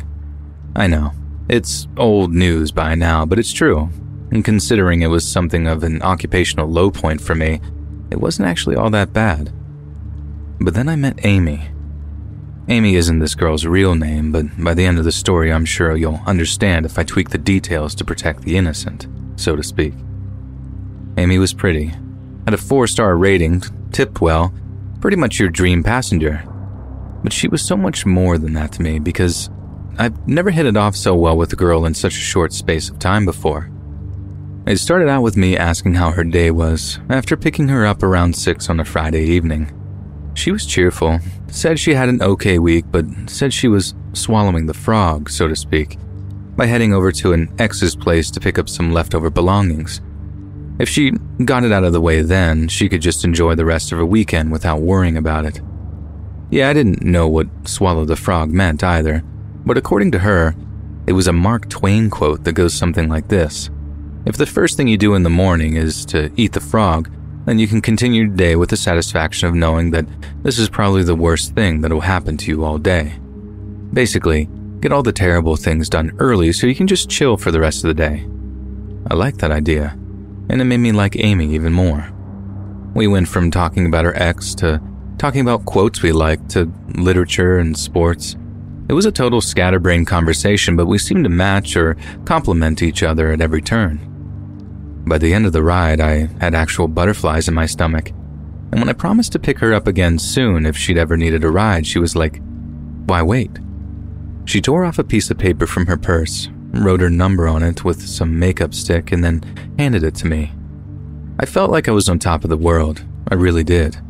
She was smart, funny, and incredibly cute, and for some reason she seemed interested in me, of all people. I was so excited at the prospect of taking her out somewhere that I had to refrain from texting her almost right away. Gotta play it cool, right? So, that's what I did. I tried to keep my mind on work, let her do her thing, then maybe text her in the morning. But I couldn't even wait until then. When I finished my fares, I sent her a quick one to be like, "Just let me know if you're free for coffee over the weekend." Then I had some dinner, played some Xbox, then went to sleep at around 3 a.m. The next thing I know, I'm waking up to the oh-so-familiar sound of my phone vibrating against my bedside table. I roll over, open one eye, and see unknown caller on the screen. And the first word that pops in my half-asleep brain is Amy. What she'd be doing calling me from an unknown number when I already had her saved in my contacts, I don't know, but still trapped in my sleepy ignorance, I answer the phone, expecting it to be her. I say, "Hello," and I'm instantly hit with confusion when I hear a guy's voice on the other end. He addresses me by name, asks if I drive for Uber, and when I confirm both, he tells me he's from the police, then asks if it'd be okay if he comes to visit me at home. Immediately, I'm like, "What's this about?" And he tells me it'd be better if we just spoke about it in private. Now, I'm not an idiot. I'm also not particularly anti-cop, but I know way better than to talk to one without a lawyer present. The only question was, if I'd broken some traffic law or something, why was this guy being so cagey about his reasoning for wanting to talk to me? So I pressed him like anybody would and told him I'd really rather know what was going on before I agreed to meet. He sighs, agrees, then starts telling me how one of my Uber passengers had been reported missing and that he was hoping I'd be able to help with the investigation. I know this is stupid. In fact, in light of what I said about keeping my mouth shut, what I did next was titanically moronic, but I just blurted out, "Amy?" There was a slight pause, and the guy just goes, "I think we need to have a chat, don't you?" Now, 2 officers stopped by my place later that day. I just wanted to do everything I could to help. I remember sitting down, offering them some coffee, and then basically launching into a big tirade about how Amy had been talking about how the ride was to visit her ex, and that maybe, just maybe, he'd done something to her. But bizarrely, the detectives didn't seem very interested in her ex-boyfriend. The person they seemed interested in was me. I remember the sinking feeling I felt when they asked if Amy got back into my car after her collecting her stuff. I told them no, that a round trip would have obviously made sense, but that she also might have wanted to talk to him, maybe get some closure, typical breakup stuff. Then they asked if I could prove that she got out of my car, which I could. The best piece of advice I'd ever gotten was to get one of those dual dash cams, the kind that records both the inside of the car and the outside front.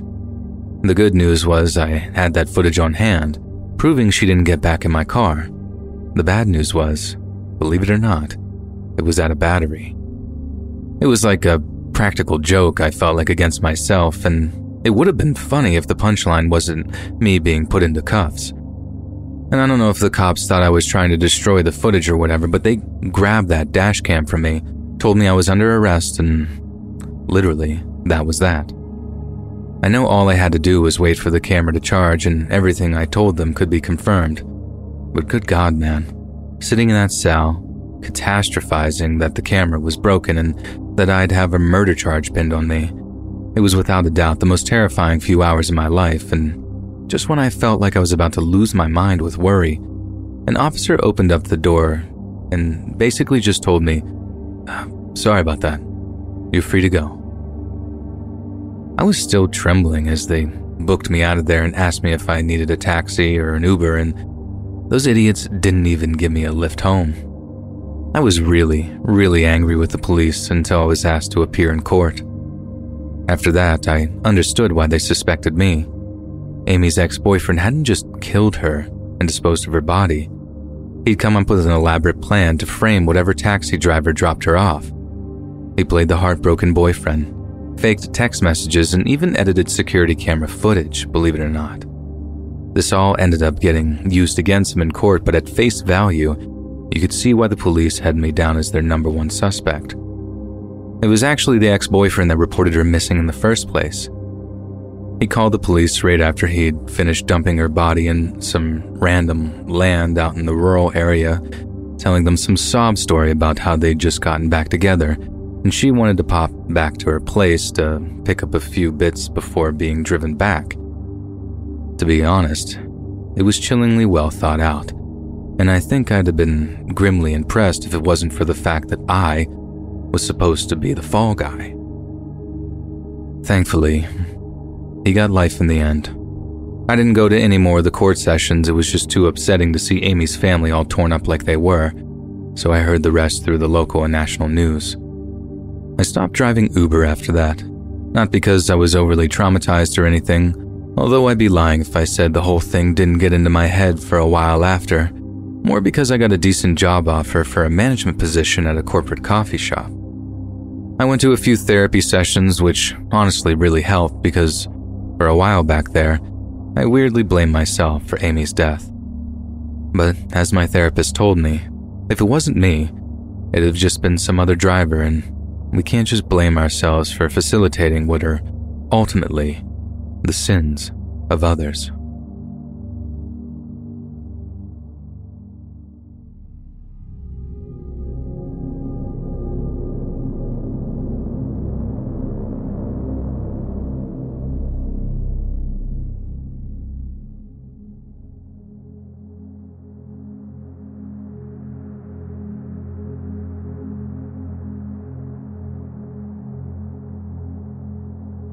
I've driven Uber for a couple of years now, and I was actually planning on calling it quits in early 2020, but then, you know what hit, and people were avoiding public transport like the plague, pun very much intended. So it didn't really make sense to do anything else for the time being.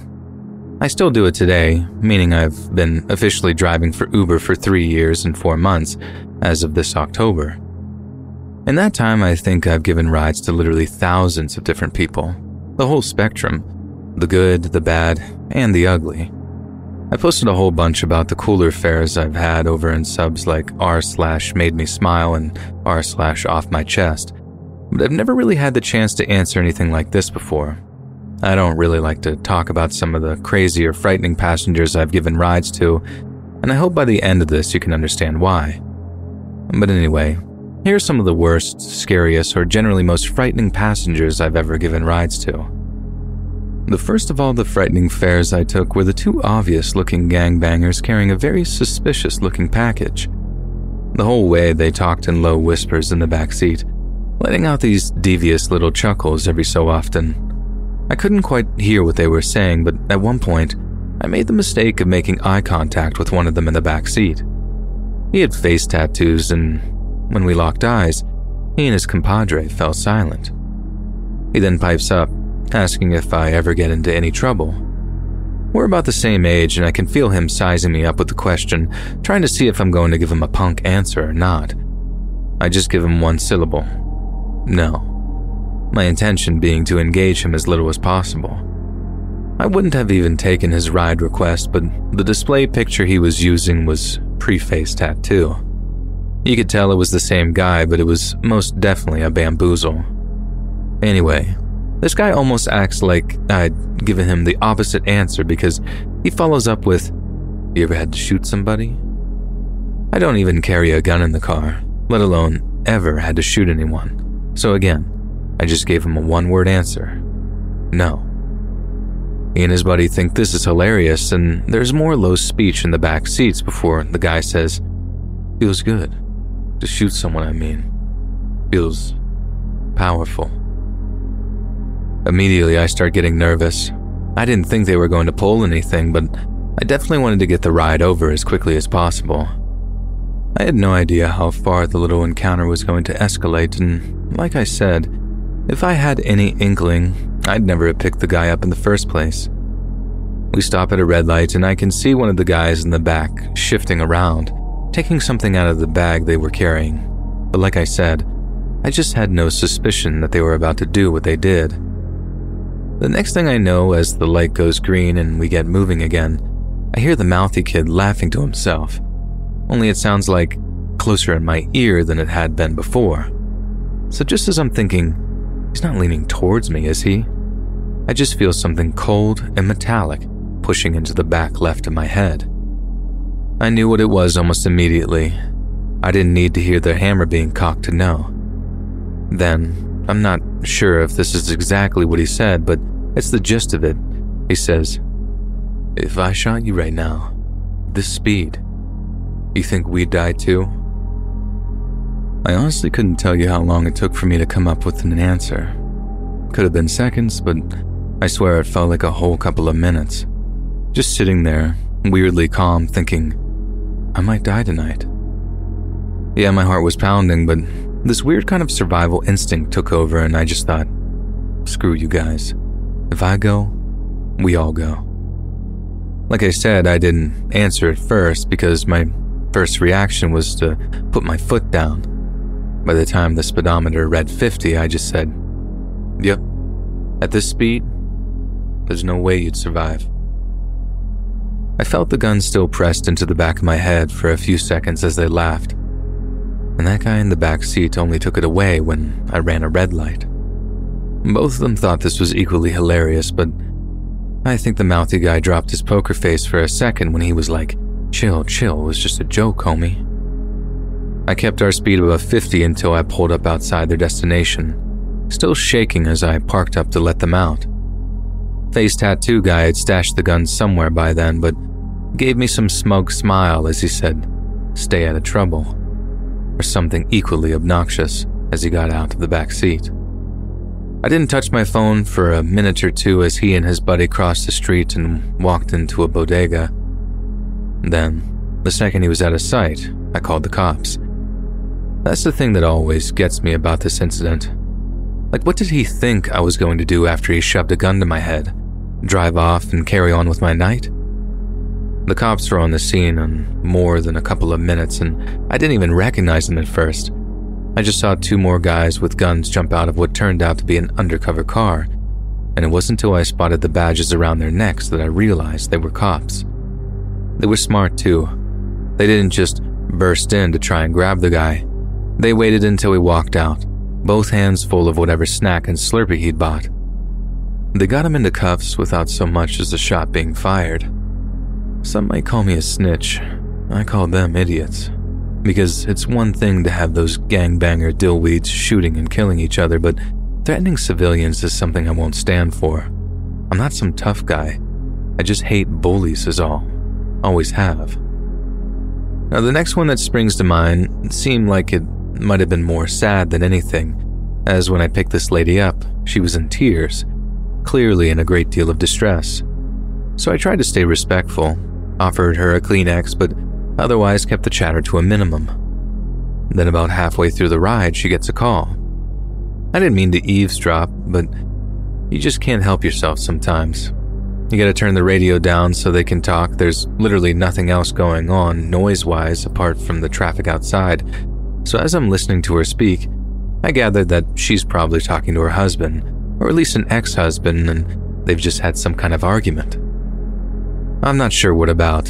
It definitely seemed like the husband was doing most of the talking, and the vast majority of her contributions were like, "No, Tom, you can't do that, Tom. I won't accept that." She's trying to talk sometimes, but he's cutting her off, and I'm starting to tune out when she suddenly blurts out, "Tom, if you do that, I'll hurt the kids." I swear to God, I thought I misheard her at first. I was honestly like, no way did she just say that. But she did, because she said it again, and whatever the argument was, ended. She apparently won it with that round. Shortly after, she said bye to whoever it was and hung up. I didn't say another word to her. I was rigid, imagining what those words might entail. Then I remember my eyes flicking to my Uber app, and I suddenly remembered where I was supposed to be taking her. It was a Duane Reade, like the pharmacy chain. I didn't call the cops on her. I imagine her husband or whoever it was on the phone had seen to that. But I did pull over, told her to get out, and promised to refund her money. She tried to make out like she'd already paid me, but as some of you might know, not the case. I canceled the fare, told her I wasn't moving the car until she got out, and after a brief standoff, she ended up walking. I don't know what kind of messed up situation she was in, or if I could stop it, but I sure could make it so I wasn't a part of it.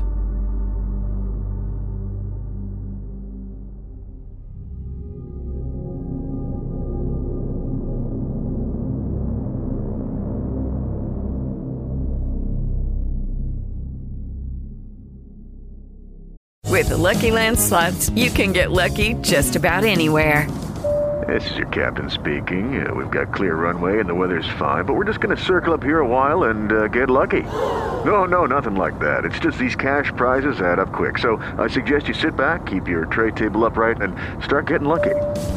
Play for free at LuckyLandSlots.com. Are you feeling lucky? No purchase necessary. Void where prohibited by law. 18+ terms and conditions apply. See website for details. Hello, it is Ryan, and I was on a flight the other day playing one of my favorite social spin slot games on ChumbaCasino.com. I looked over at the person sitting next to me, and you know what they were doing?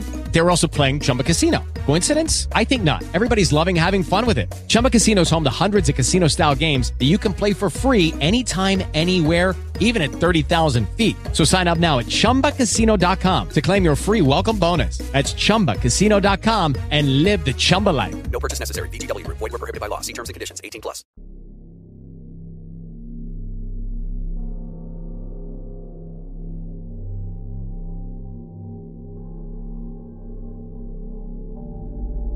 "21-year-old Samantha Josephson grew up in Robbinsville, New Jersey as the daughter of Seymour and Marcy Josephson.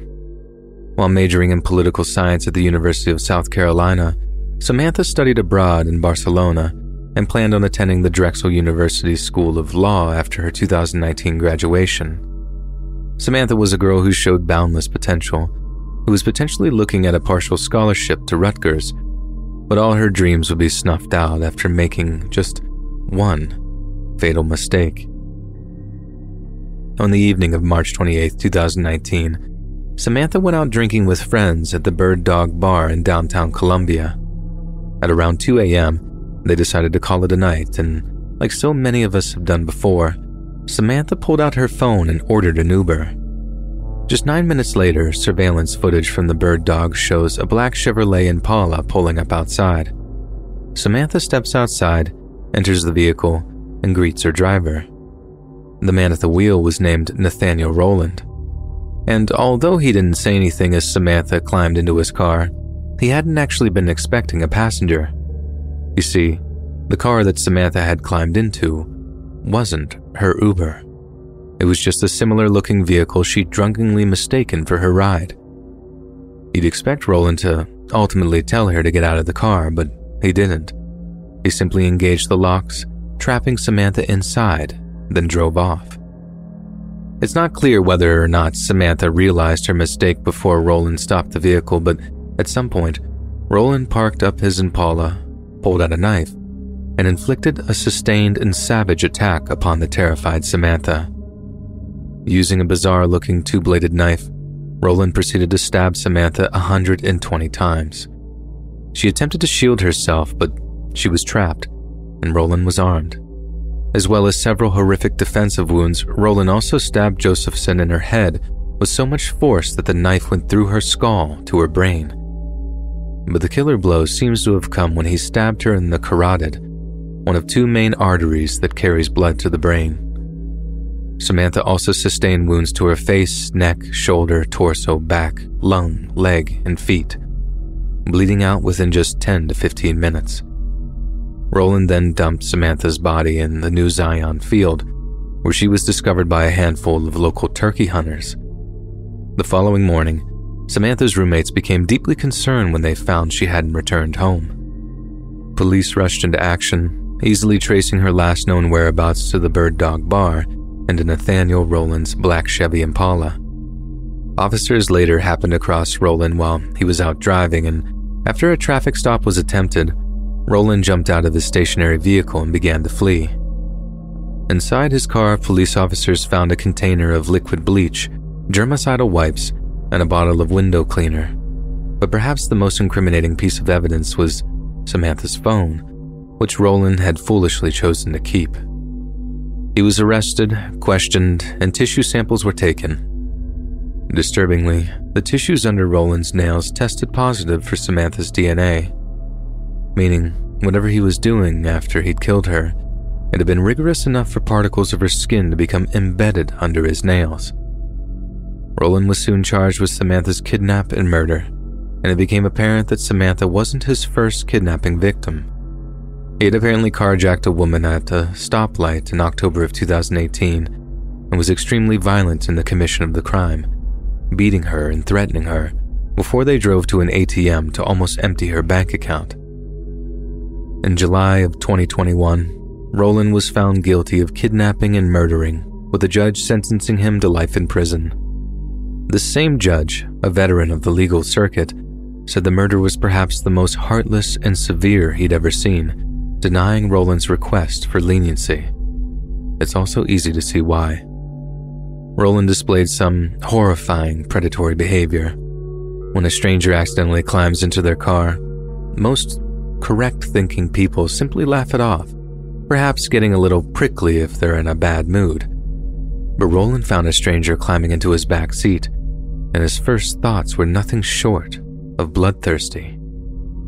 Samantha Josephson made an honest and simple mistake, and Nathaniel Roland made her pay with her life.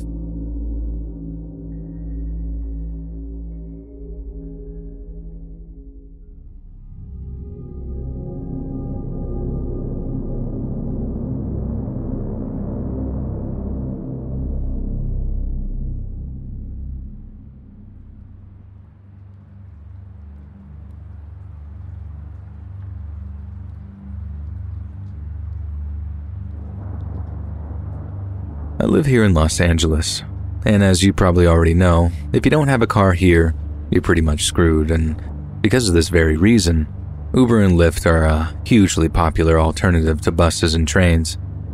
I've only ever had one bad Uber driver, but boy was he bad. And although I'm pretty sure the company fired him in the aftermath, it left a really bad taste in my mouth for some time after, and I took a long break from rideshare apps in the aftermath.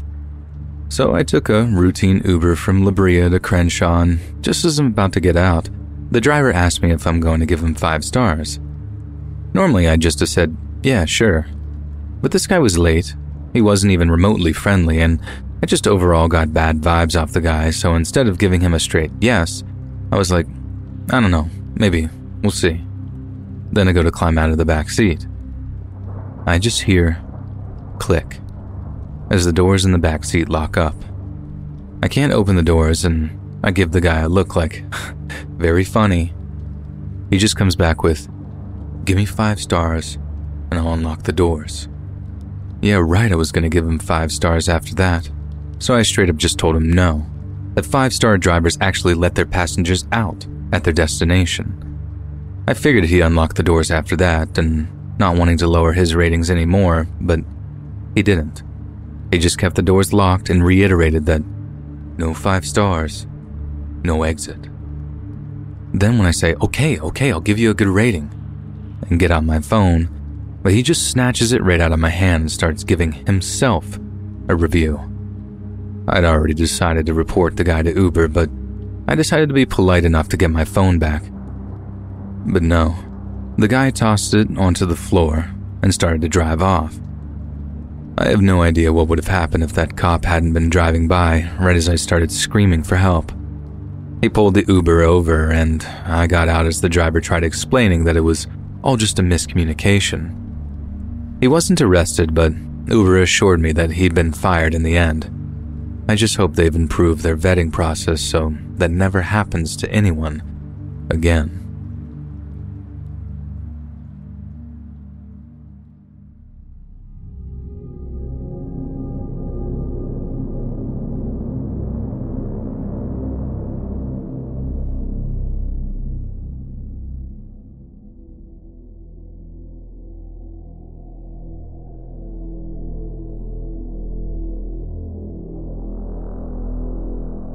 I'm one of the assistant general managers of a mall here in Michigan, and last Christmas brought one of the most frightening encounters of my entire career. Every year, the assistant GMs are responsible for organizing the holiday-related events and decorations, and this includes the Santa's workshop. It can be a heck of a lot of work, so we divide up all the tasks between the 3 of us, and last year, I was in charge of hiring a Santa. It sounded kind of fun at first, getting to line up interviews with a series of tubby retirees before scoring their ho-ho-hos out of 10. So, I posted a few advertisements on some job sites, then waited for the replies to roll in. The response to my ad wasn't exactly overwhelming, but you can't exactly blame people for not wanting to do something like that. Like, I realized that as much as I tried to phrase it as politely as possible, the ad still subliminally screamed, "Hey boomer, are you fat and old? Well, come get paid minimum wage to get puked on by screaming children for 10 hours a day." So it made sense that people weren't lining up to don the red suit. By the time I started to get a handful of respondents, I realized it wasn't going to be such an easy task. The first guy that came in said he was a specialist Santa, but demanded $25 an hour, way over our budget of $9.25. The second guy that came in for an interview was a total creep and kept flirting with me even though I was old enough to be his daughter. Then the third guy that came in smelled like my college roommate, this nauseating mix of Cheetos and vodka that, I swear to God, was enough to wilt the flowers. Around 10 interviews in, with the only viable candidate having the personality of a cardboard box, I thought it was doomed. But that's when Ted walked in our conference room and things began to look up. Ted's resemblance to Jolly St. Nick was nothing short of uncanny. He had soft, curly white hair, a similarly glossy beard which he later admitted to shampooing daily, and he had this stout look about him without seeming outright obese. He had rosy cheeks, a glint in his eye, and a deep rumbling laugh that had me offering the job before the interview was even over.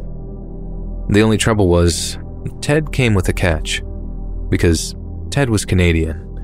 He said he'd come down from Hamilton to stay with family over the holidays and thought he'd earn some cash while he was south of the border.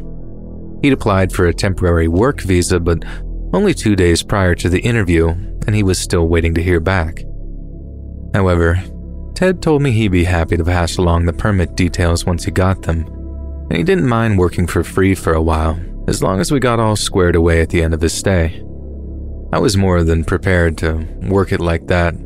He didn't object to the low wage, something I had zero control of, by the way, and he seemed to relish the whole Santa look, mainly to make his grandkids happy while he was staying over. Basically, Ted was perfect, the answer to my prayers. I told Ted that aside from a few formalities, he'd pretty much gotten the job and I'd be calling him ASAP to give him his start date and orientation. As you can guess, one of these formalities is a background check, but it's one an outsourced company performs for us.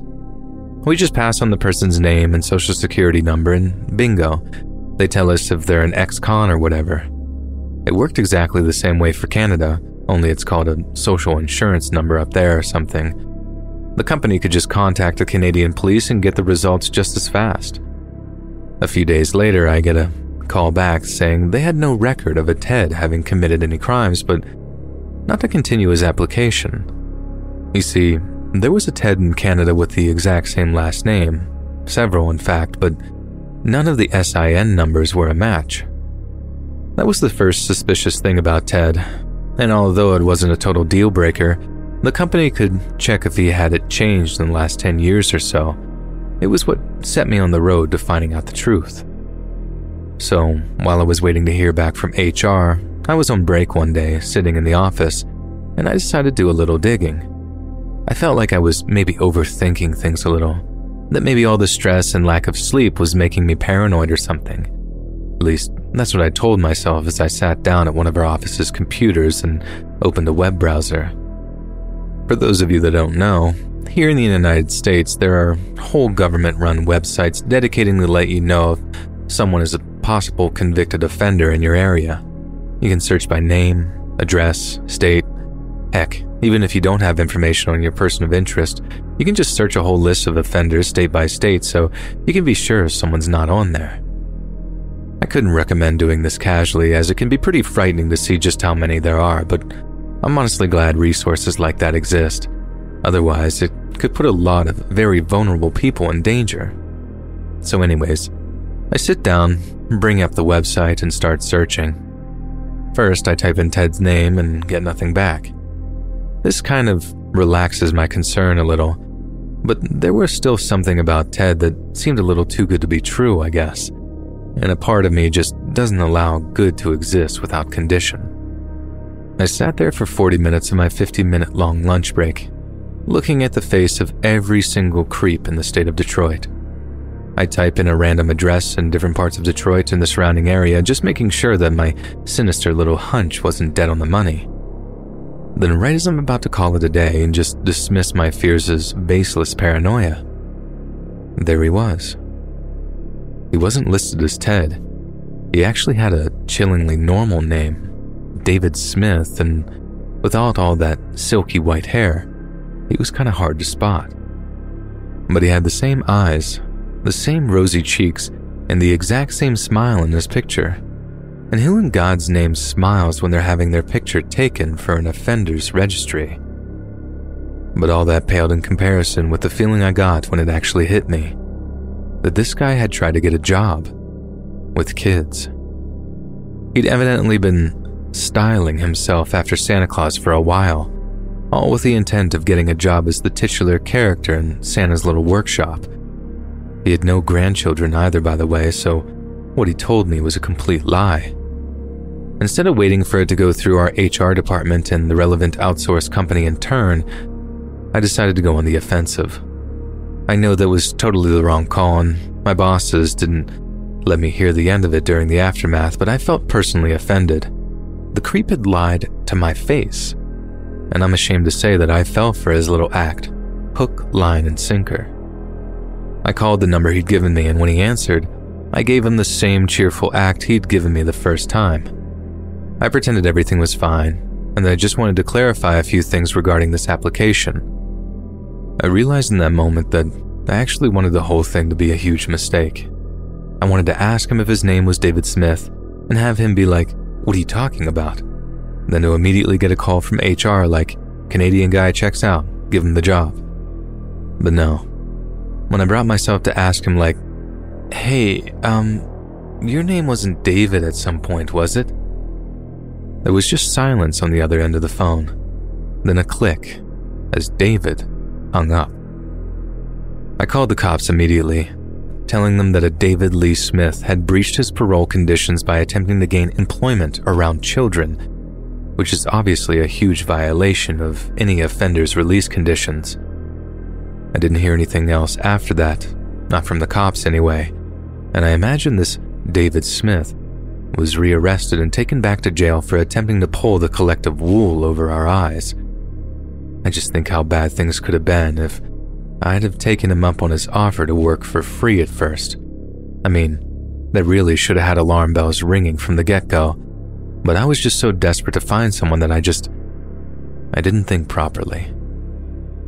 We found someone for the job in the end. They sucked and were super unreliable, but they had no record and gave us no causes for concern with their behavior. But the whole incident marked what is without a doubt the creepiest and most skin-crawling occurrence of my entire management career.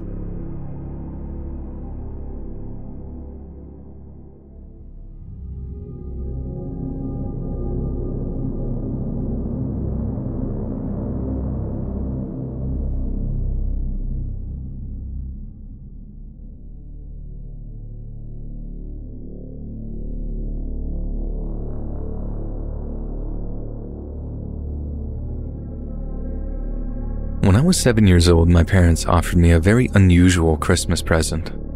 We were moving into a new house across the country, right around the holidays, and I remember my parents sitting me down and basically asking, if you could choose any other name in the world to call yourself, what would it be? I thought about it for a second, then decided that the coolest first name I'd ever heard was Dexter.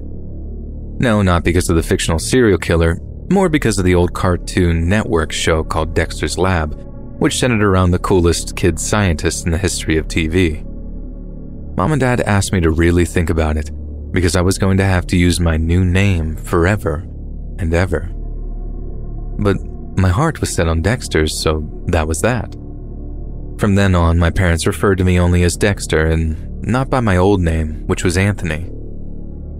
It made for an easy transition, and since we were in a new place, people didn't know us by anything else, and it just so happened that our family had a second name too. That would have all been much harder back in Providence, but I was still kind of curious as to why we'd moved and changed our names. It's like a Christmas present to ourselves, my mom said. New beginnings can be a gift. And I suppose she was right. I was much happier in our new home, and soon the weirdest Christmas ever was just a speck in the rearview mirror, so to speak. It all started in such a weird way too. Something I didn't understand at all until many years later. I remember getting off the school bus and walking the short distance back to my house when, all of a sudden, I heard a voice calling out to me from a parked car. They were like, Hey kid, you're Tommy's kid, right?" I just nodded. My dad had a lot of friends who all drove fancy cars, so I figured this was another one of his buddies. "What? You don't recognize me now?" the guy asked me. "It's me, your Uncle Johnny. I was at your communion." I just stared at him nervously, wanting to get inside to get warm, but knowing it would be rude to just walk away. Okay, you're still young, but look, I need you to do me a little favor," the guy continued. "I got a Christmas present for your pops here. Make sure he gets it." The guy then produced what looked like a shoebox. Pretty expensive looking thing too. I remember wanting to open it to see what was inside, but the guy was quick to cut me off, telling me not to look inside, that it was a surprise from my father. "You don't want to ruin the surprise, do you?" the guy asked, and I responded by shaking my head. "There's a good kid. Now run along and make sure you give it to your father. And remember, no peeking, okay?" I was considerably less nervous by that point. I mean, if he had a present for my dad, he had to be a good guy. So I just did as I was told. Took the box into the house, then waited for my dad to get home from work. When he arrived home, I rushed to give him the shoebox. I remember it feeling like it was sort of a gift from me too. Like if I was delivering it, I was sharing in some of that joy. But when I walked up to him and offered him the box, saying it was from Uncle Johnny, he just said, "Who?" I repeated that it was from an Uncle Johnny, and Dad still had that puzzled look on his face as he took the box from me, took off the lid, and rustled around the papers inside to see what it contained. Then suddenly, he froze, and I remember watching the color drain from his face like it was yesterday. He slammed the lid back on the box, and when I asked what was in there, Dad just told me to go up to my room. Then as I was walking up the stairs, he started calling out for my mom. And that's how this weird Christmas started. The next morning, Mom and Dad were piling suitcases into our car while telling me and my sister that we were going to spend the holidays in the countryside because the snow would be better. The next thing I know, we're in a cabin in the middle of nowhere, and I'm getting the very unusual Christmas present of getting to pick a new name. The thing is, at that age, it all just seemed totally normal. Or rather, I know something was happening, I just thought it was something that every family did. After a while, we moved into this new house in another state, and this meant that for the longest time, I thought Colorado and Rhode Island were like right next door to each other. It didn't even occur to me that we'd move far away from home because I couldn't think of a reason why we'd move so far. I remember asking my parents if we're going to change our names the next Christmas, and they told me no, because it'd be hard for all the people in our new town to learn new names, so we'd just be keeping the ones we had. I know it seems crazy, but being so young, I just kind of forgot about the whole thing after a while. Again, I thought it was something every family did at some point, just move towns and pick new names. I thought it was part of the process or something. It didn't make a difference with our parents. Me and my sister just called them the same thing we did before the move, Mom and Dad. I had a little trouble getting the hang of my sister's new name, and I know this is becoming a running theme here, but kids can get used to anything pretty quickly. Then, that was that. For like 11 years. My parents basically covered up what happened to the point where I didn't suspect a thing. I think maybe my sister did, but I definitely didn't. She ended up getting the talk before she moved away to college. And then she was part of this conspiracy too, in cahoots with our parents to keep me in the dark for another 3 years. And then, right when I was picking colleges come SAT time, they sat me down for the talk too. Some of you might have guessed what the talk consisted of by now, and no, it wasn't the birds and bees talk, if that's what you're thinking. The talk was basically my parents explaining to me that the reason we'd moved out to Colorado all those years ago was because my dad was in the witness protection program. He'd never actually been in the mafia himself. He was just an associate, but things went wrong for him in a big, bad way, and he was dealing with guys who didn't just cut off business ties. They cut off heads and hands so the cops can't identify you. At least, not right away. But anyway, according to them, the mob guys he was working with had two problems. Firstly, they were convinced someone in their organization was a police informant. And secondly, they had no idea who that person might be. So, in order to flush out the informant, they basically set out a bunch of packages to each of them, all containing something that might scare them into making a move. Apparently, my dad wasn't the informant, but he also had no idea that this was part of a larger scheme to flush the mole out. He thought it was a straight-up accusation and decided to get us out of Providence before any punishments could be meted out. So, ironically, the mafia had turned a solid earner into an FBI informant, all by just accusing the wrong person. Now, I don't know if that's 100% true or not. When your parents lie to you for almost your entire life, you wouldn't put another couple past them. But it's the version I chose to believe. But what I know for certain is what was in that shoebox I gave to my dad. It was a rat, and someone had hammered a nail through its mouth.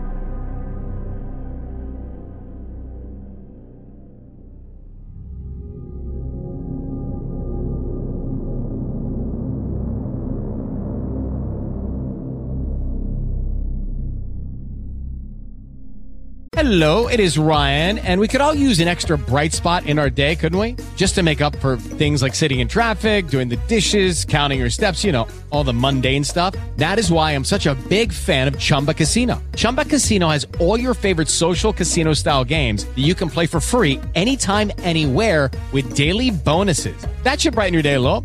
Actually, a lot. So sign up now at ChumbaCasino.com. That's ChumbaCasino.com. No purchase necessary. VGW Group. Void where prohibited by law. See terms and conditions. 18+. Okay, round two. Name something that's not boring. A laundry? Ooh, a book club. Computer solitaire, huh?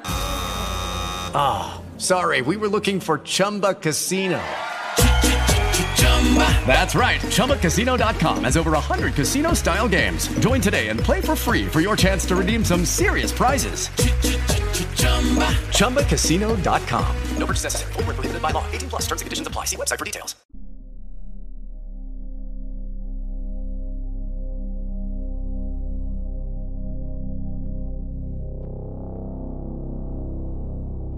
For most of my life, my mom and dad insisted on buying a real pine tree to serve as the centerpiece of our Christmas decorations. I can understand why they'd pay the extra money for a real one. They really are stunning when they're decorated. It's even worth having to clean up 1 million dead pine needles come to New Year. But there's another reason why they put up the bother with each year, and it's all down to 6-year-old me's attempt to decorate. Around the time that I was born, my parents were almost completely broke. Dad was still finishing off his degree, and Mom had only just started her business. So, as a family does, we basically didn't have a pot to pee in. As a result, they had to buy one of these fake plastic Christmas trees for our living room. I honestly loved the thing, and I remember getting so excited about decorating it with my mom. Then one year, after seeing something on television, or maybe I saw it in the book, I honestly can't remember, I decided that the Christmas tree was missing something. I remember using a chair in the kitchen to reach an out-of-reach drawer, one I knew Mom kept some scissors and twine in.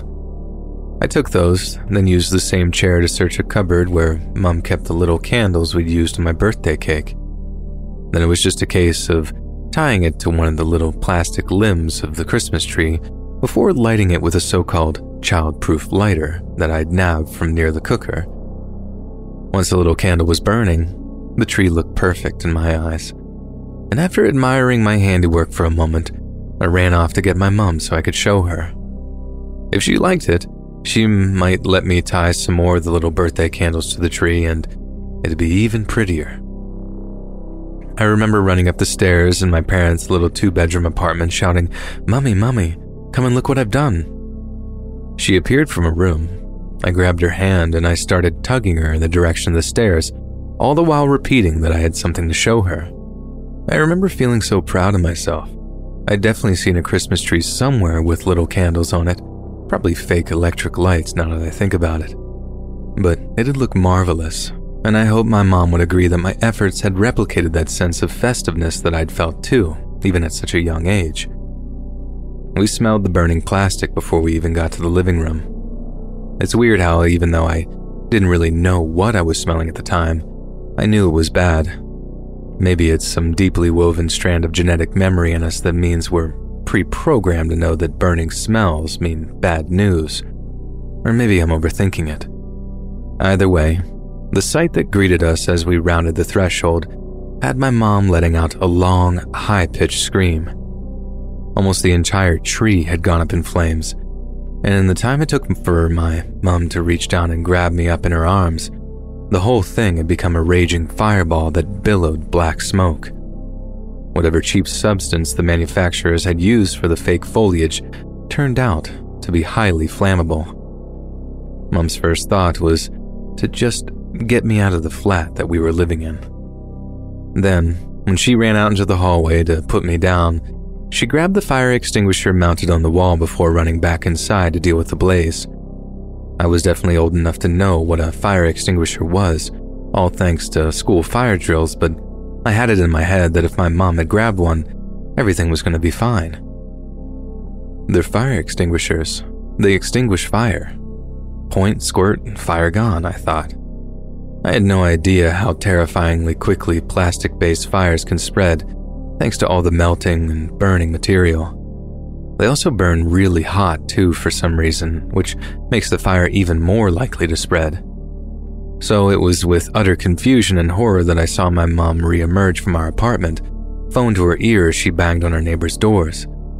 I was in floods of tears by that point, knowing full well that it was all my fault.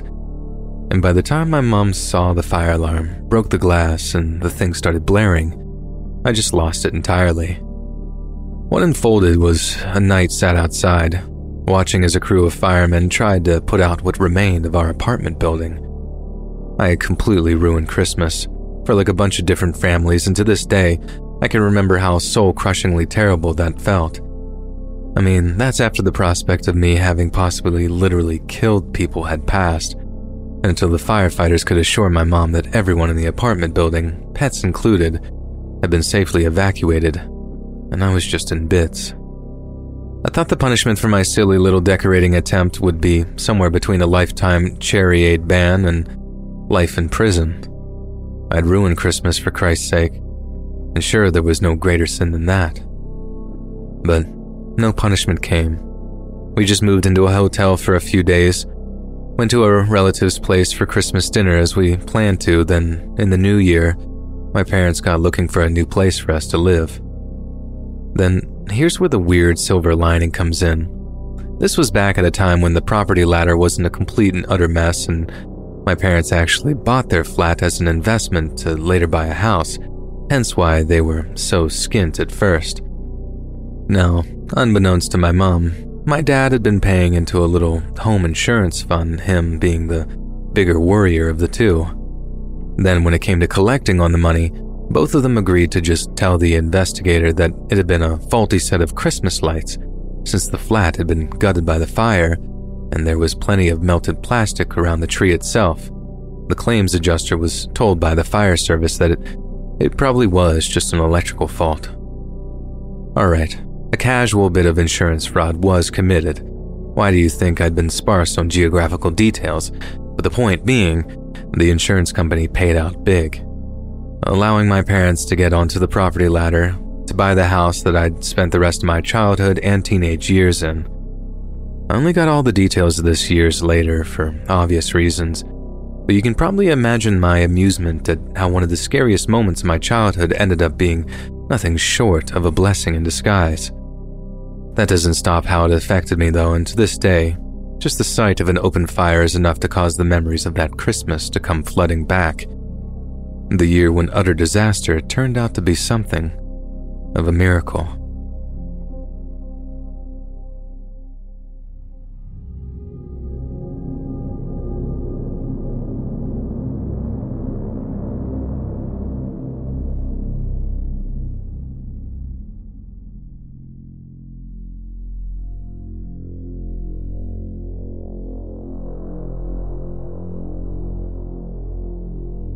When I was a kid, I witnessed a neighbor murder his wife on Christmas Eve.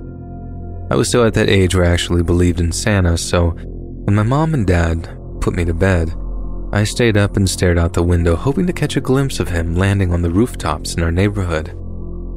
It didn't take long before I realized that I could see into my neighbor's bedroom. It was dark, and all I could see was the shape of a sleeping person, covered in a duvet, lit up by the light of a nearby TV.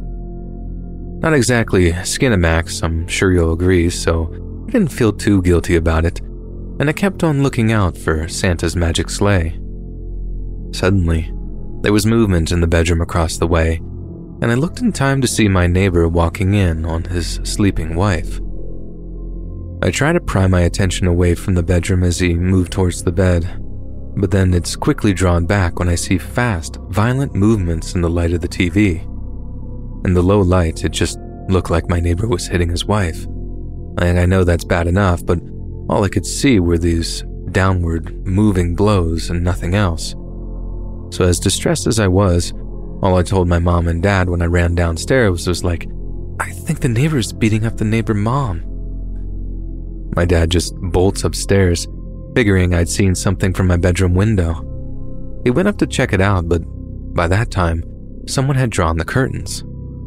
My dad asked me if I hadn't just had a bad dream, but I swore to him that I'd been awake and on the lookout for Santa. I then repeated everything I'd seen in exact detail, and by that time, Mom was listening too. When I finished, Dad and Mom gave each other a look. You know, one of those mom and dad concerned looks that's like an entire conversation within a silent word spoken. Then, my dad kneels down and asks me something. Buddy, are you sure that's what you saw? Because we could get in a lot of trouble if that's not true. But again, I'm not totally insistent that I saw what I saw. And I didn't find out what happened immediately after that until quite a while later, But as I was actually drifting off to sleep, Mom and Dad were downstairs having a very tense but quiet conversation. Dad, to his eternal shame, was insisting that I couldn't be sure, that the room had been dark, and that I might have even seen them possibly doing something that I shouldn't have and just not understood what I was seeing. Mom, on the other hand, was steadfast in her better safe than sorry attitude and told my dad that if he didn't call the cops, she'd take me to my aunt's place because she wouldn't be celebrating Christmas next to a wife-beating neighbor. And that was that. My dad called the cops. He said he was praying it was some kind of mistake, but given how he could just give an anonymous tip, he figured, why not? My parents then watched from their own bedroom window, which had a view of the neighbor's driveway, as the cops pulled up outside and knocked on their door. They said it was this nail-biting moment, hoping they'd hear the sound of the neighbor's wife answering the door before being all, "Oh, good evening, officers. What seems to be the problem?" That way, they could just carry on drinking eggnog and watching Jesus Christ Superstar or whatever they had on down there. But instead of that, they watched the cops knock, then knock again, all before they apparently turned on their flashlights and began circling the home. What woke me up was hearing, "Sir, come out with your hands up," and all this other cop speak when the police finally blocked off the guy's house for the eventual standoff that would unfold. Our neighbor had a gun and he was threatening to shoot at police officers if they attempted to enter his home. The next thing I remember, my mom was rushing into my room and telling me to get dressed. The cops had knocked at our house and told us that they were evacuating the area just as a precaution in case a shootout had commenced. Our house had that old stucco style of wall, which is apparently pretty safe, but even so, the cops weren't taking any chances. Considering that we lived in Texas at the time, the guy could have had anything in there. My parents say that when they were driving out of the area, the whole street lit up by blue and red flashing lights.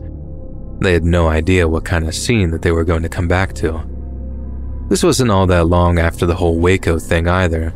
Well, a few years after, but fear of some repeat shootout type deal weighed on everyone's mind as news of the standoff got around town. And it ended pretty anticlimactically. The guy actually took his own life as the police were finally busting into his house. But upstairs they found the dead body of his wife, still lying in her bed, exactly where I'd seen her, stabbed more than 30 times. I hadn't been watching the guy hitting his wife. I've been watching him stab her over and over again, and all I'd done for a couple of the seconds there was just watch. Once all the info was out there, Mom and Dad tried as best they could to shield me from it, because they correctly figured that once I put two and two together and worked out what I'd seen, I'd be extremely messed up by it. And yeah, I really was. Seeing it screwed me up for a long time afterward, and I didn't grow up out of the general anxiety disorder until my early 20s.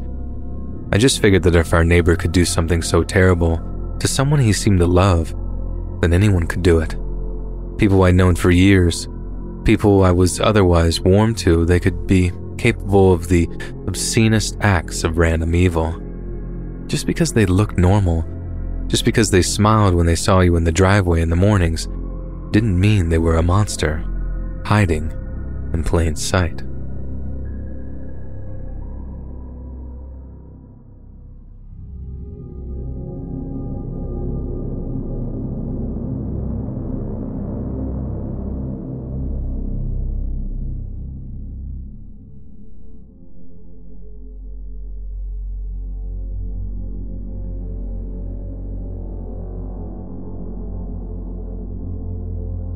Christmas Eve with my 6-year-old son was one of the most memorable nights of my entire life.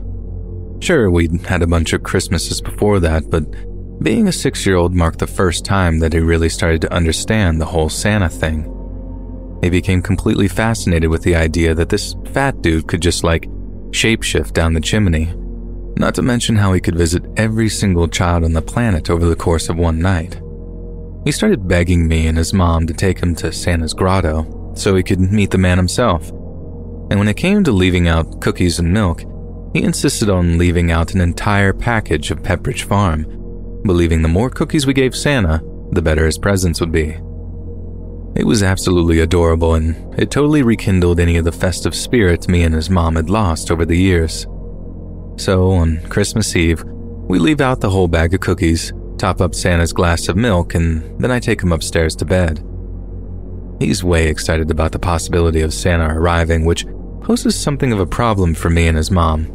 If he was still awake when we started putting presents under the tree, he might come downstairs, see us eating the cookies and arranging all the boxes, then his festive fantasy would be totally ruined in my mind. We agreed that was totally unacceptable, so we waited until like 1 a.m. when he was completely out for the count before we dressed the scene like Santa had visited, even including a little note thanking our son for all the cookies, saying he was the most generous little boy he'd ever had the pleasure of delivering to. We were so stoked to see his reaction in the morning, so much so that even we had trouble sleeping that night. But just like our son, the adrenaline subsided eventually and we both drifted off to sleep. The next thing I remember, my son is standing by my bed, shaking me awake and whispering, "Dad, wake up, wake up." I can see the little glow in the dark hands of the clock on my bedside table, and they're telling me it's just before 5 a.m. So as much as it was obscenely early in my mind, I knew I had to get up if I wanted to see his face when he opened his presents. All this is going through my head, and I'm just about getting ready to slip out from under the warmth of the covers when my son says, Dad, Santa's downstairs." My first move is to look over to my wife's side of the bed, but instead of being downstairs like I thought she might be, she's lying there asleep next to me. I'm instantly struck by this uh-oh moment, thinking that if my son had just heard someone downstairs, like actually heard someone, it obviously sure wasn't Santa Claus. I remember telling my son to wait where he was as I crept towards the doorway, listening out for any sounds coming from downstairs. Believe it or not, it wasn't just his imagination. He was right. I could hear someone downstairs. By this time, his mom had woken up and she's asking what time it is. But all it took was one look from me as I reached for the little lockbox I kept my gun in, and she just knew something was wrong.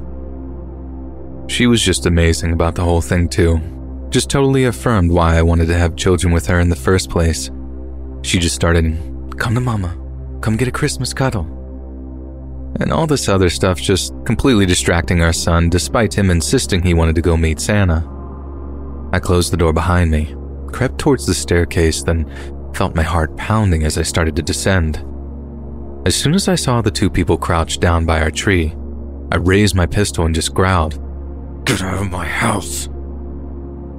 As soon as they heard me, they just bolted back out the window they'd pried open to get the presents under our tree.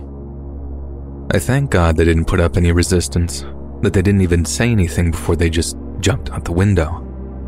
I know of many other confrontations like that where the homeowner came out way worse, and I thank God every single day that I didn't end up as one of them. To me and my partner, it was nothing short of a miracle that the only casualty of that morning was our son's hurt feelings. He was furious that I hadn't let him meet Santa Claus, and no matter how much we tried to explain that Santa was busy and that he couldn't stop to talk, our son cried and cried, all up until we showed him the special note that Santa wrote for him. And that really did the trick, especially once I improvised the idea that Santa had written the note because he was so grateful, even though he was super busy. Now, me and my partner are still wondering how we're going to tell him about that once he's older. We know it'll be something we'll be able to smile about. I mean, no one got hurt, thank God, and I know it'll be funny to see his reaction to the truth, but in that moment, it was just about one of the most terrifying occurrences of my entire life.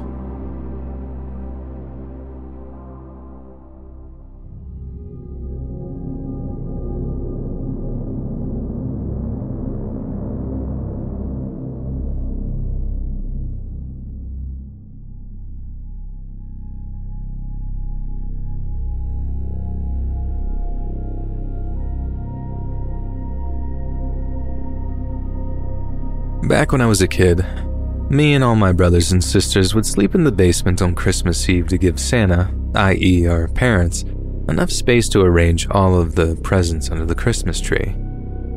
One night, I remember noticing that there was a lot of noise coming from outside on the street, but we couldn't see or anything because there was snow covering the windows. Suddenly, our mom came downstairs and told us not to come upstairs until she told us. Not long after, we heard sirens and saw police lights reflecting in the snow.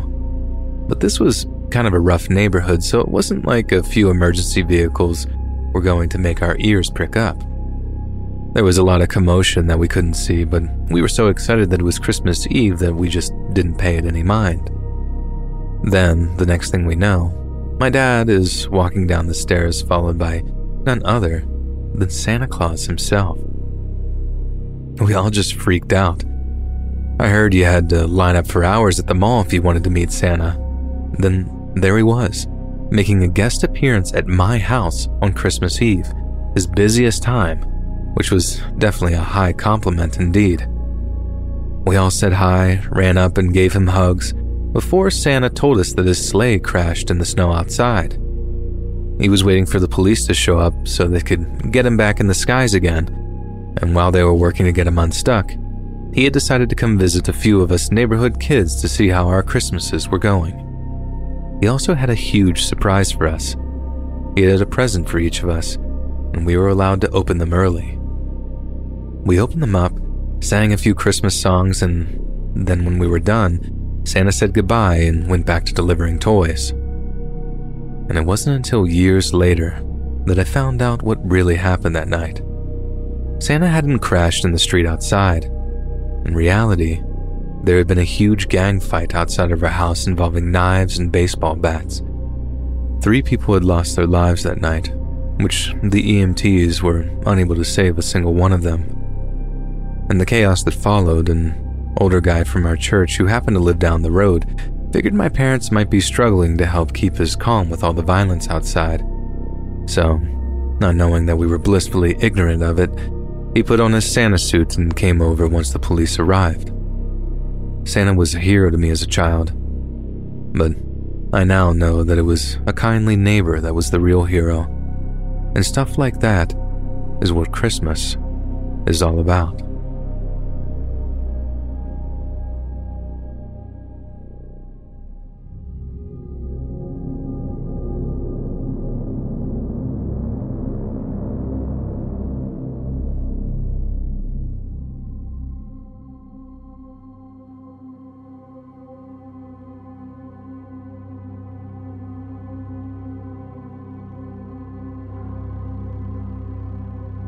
Around about 5 minutes after being stabbed for the first time, I felt a fear that I'd never experienced before or since. It was around the holidays, Christmas to be specific, and I was just walking back to my apartment minding my own business when some guy comes up, yells at me and punches me in the face. I'm taken aback a little, not exactly in a fighting position. I just looked up confused, where he then punched me again, sending my glasses flying off my face. That's when I realized that it wasn't some random hit-and-run type thing that was being filmed for Vine or whatever, and as I went to get up again, got punched yet again, making me fall back from the force of it. Nothing hurt, like I wasn't in any pain at all, so once I got into a position where I could defend myself, I told him to stick it where the sun don't shine before I just knocked him out, or something like that, and he looked at me completely stunned and left. Moments later, I hear a cry, and it turns out to be the girl in the apartment above me. She sees me, rushes over and screams at the guy as he's walking away, and she then tries dragging me inside, but I refused.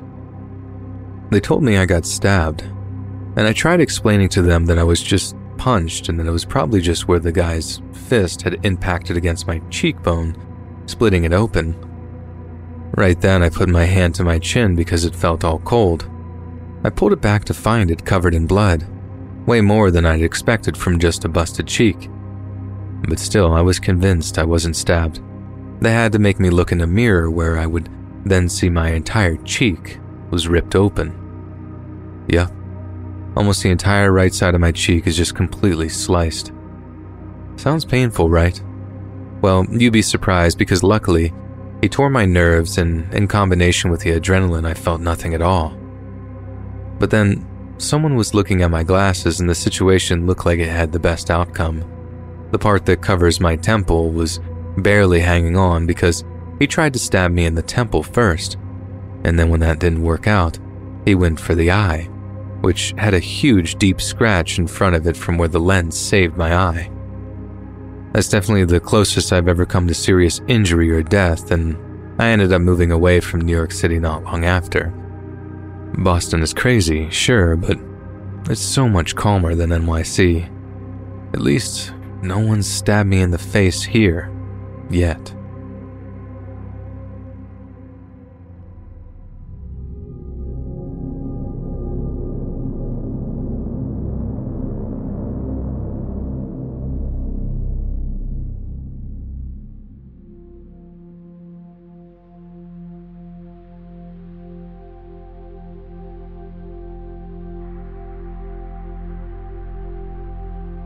It was just before Christmas of 2005, 3 weeks shy of my 50th birthday. I went to the gym, rode there and back on my bicycle, and unfortunately found myself struggling a bit in a drizzle and headwind on the way home. Got home, wife leaves for the movies with her sister, and my post-workout meal consists of snacking on some leftover chicken. But right as I'm stuffing my face, I noticed this dull, unusual pain in my chest. Felt like indigestion, and since I suddenly wasn't hungry anymore, I figured that's exactly what it was. Yet within a few minutes, the pain got more intense and spread through my upper chest, and I know enough from movies and TV shows that when your left arm goes numb and you get those sharp chest pains, you're in a lot of trouble. First, I called 911. After that, I called my wife. EMTs were at my house in a few moments, and they got me on the sofa and began working on me.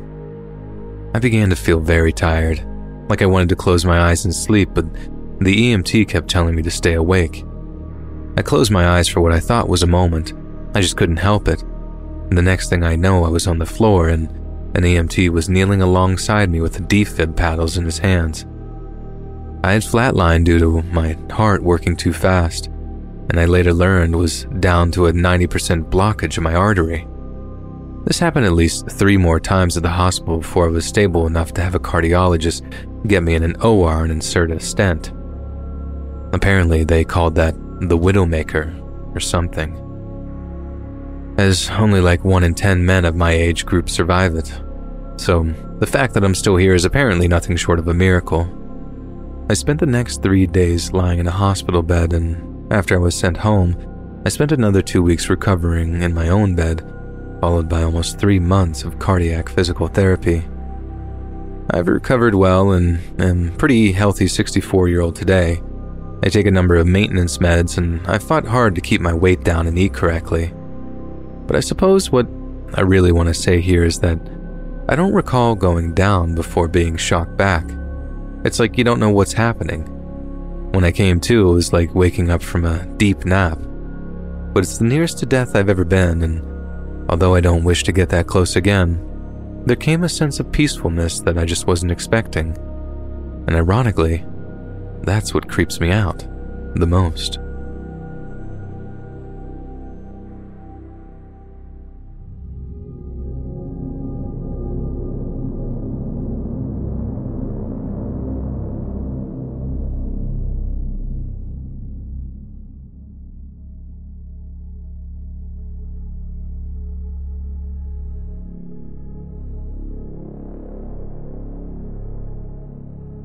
I used to work EMS, and a coworker turned good buddy of mine was working dispatch for a call we got on Christmas. I arrived on the scene later, so I never got to interact with the victim in question, but my buddy did describe the 911 call to me afterward. Initially, me and my crew were just supposed to be backup for a gunshot wound at some farm about 20 to 30 minutes outside of town. Gunshots run a whole spectrum of seriousness, and some can be nothing but flesh wounds that the victim basically refuses to have treatment. Other times, they can be way, way worse. And this was one of those times. The whole thing turned out to be a father who recently lost both his parents within a month. and didn't want his family to suffer through the sense of loss either. So, completely illogically, the guy decided to kill his family to spare them the same fate. The psycho killed his wife, her mother, and their 2 kids. Later found out that the 911 call we got was from a 13-year-old daughter who had been shot in the head but is still alive and conscious enough to make the call. The call was about 30 minutes long, and apparently the father was in the same room as her and the rest of the recently murdered family members. She was sitting on her bed with a bullet in her head, just saying in the most monotone voice ever, "I've been shot. My family is dead. My dad has a gun." Just in so much shock that she couldn't express any emotion. You could hear long pauses of silence as the dispatcher tried to get an idea of the situation and how the daughter and dad were just staring each other down for 5 minutes at a time with nothing but breathing to be heard and the daughter answering the dispatcher's questions. About 30 minutes go by of my buddy, the dispatcher, going, "Are you alright? He's still there? He still has the gun?" He just gets monotone responses back. You can hear the sound of sirens in the background, and the father leaves the room, followed by a gunshot. The dad took his own life and died right as we were pulling up. She ended up living, but had lost every single member of her family that week. And personally, I have no idea what happened after that.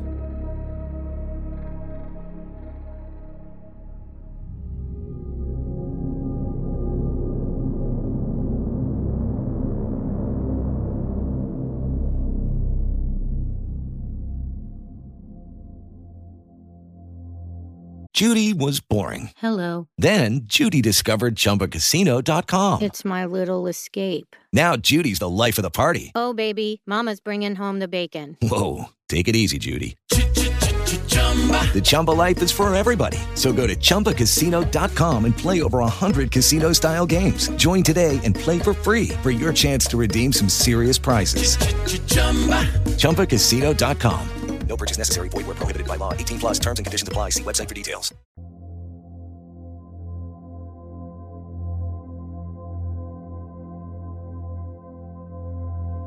Remember when people were obsessed with those Christmas jumpers? I mean, I guess a few people still get their woolies out around the festive season, but there was a few years back when people were just obsessed with Christmas jumpers. It got to the point where it seemed like absolutely everyone who was out for a drink was wearing one, and the whole of London was basically a giant competition to see who had the best one. One night, I'm having a ciggy break at work, and I see this guy walking down the street towards me, wearing what had to be the most random Christmas jumper I'd ever seen. To be fair, it was quite dark out, and I could only see him under the orange-tinted streetlights, which obviously sent the colors off a little bit for me. But still, as he's approaching, I'm like, what in God's name is this guy wearing?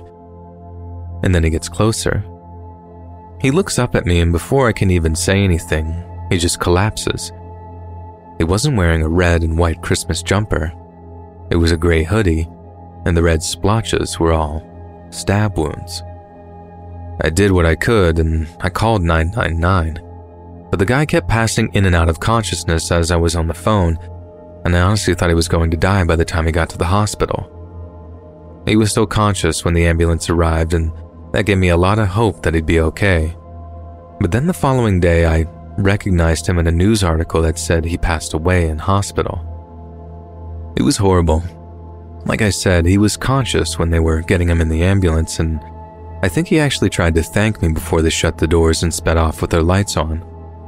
I really did think he was going to be fine, and then to find out that he died as the result of some horrid little gang feud was just absolutely horrifying to me.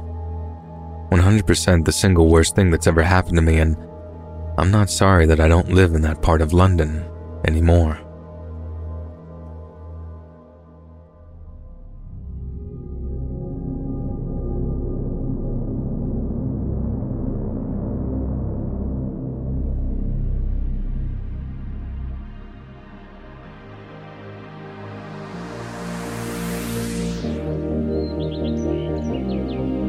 Hey friends, thanks for listening. Click that notification bell to be alerted of all future narrations. I release new videos every Monday, Wednesday, and Friday at 7 p.m. Eastern Standard Time. If you get a story, be sure to submit them to my subreddit, r/Let'sReadOfficial, and maybe even hear your story featured on the next video.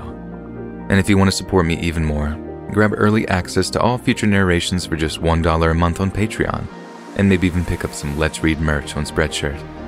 And check out the Let's Read podcast, where you can hear all of these stories in big compilations and save huge on data, located anywhere you listen to podcasts. Links in the description below. Thanks so much, friends, and I'll see you again soon.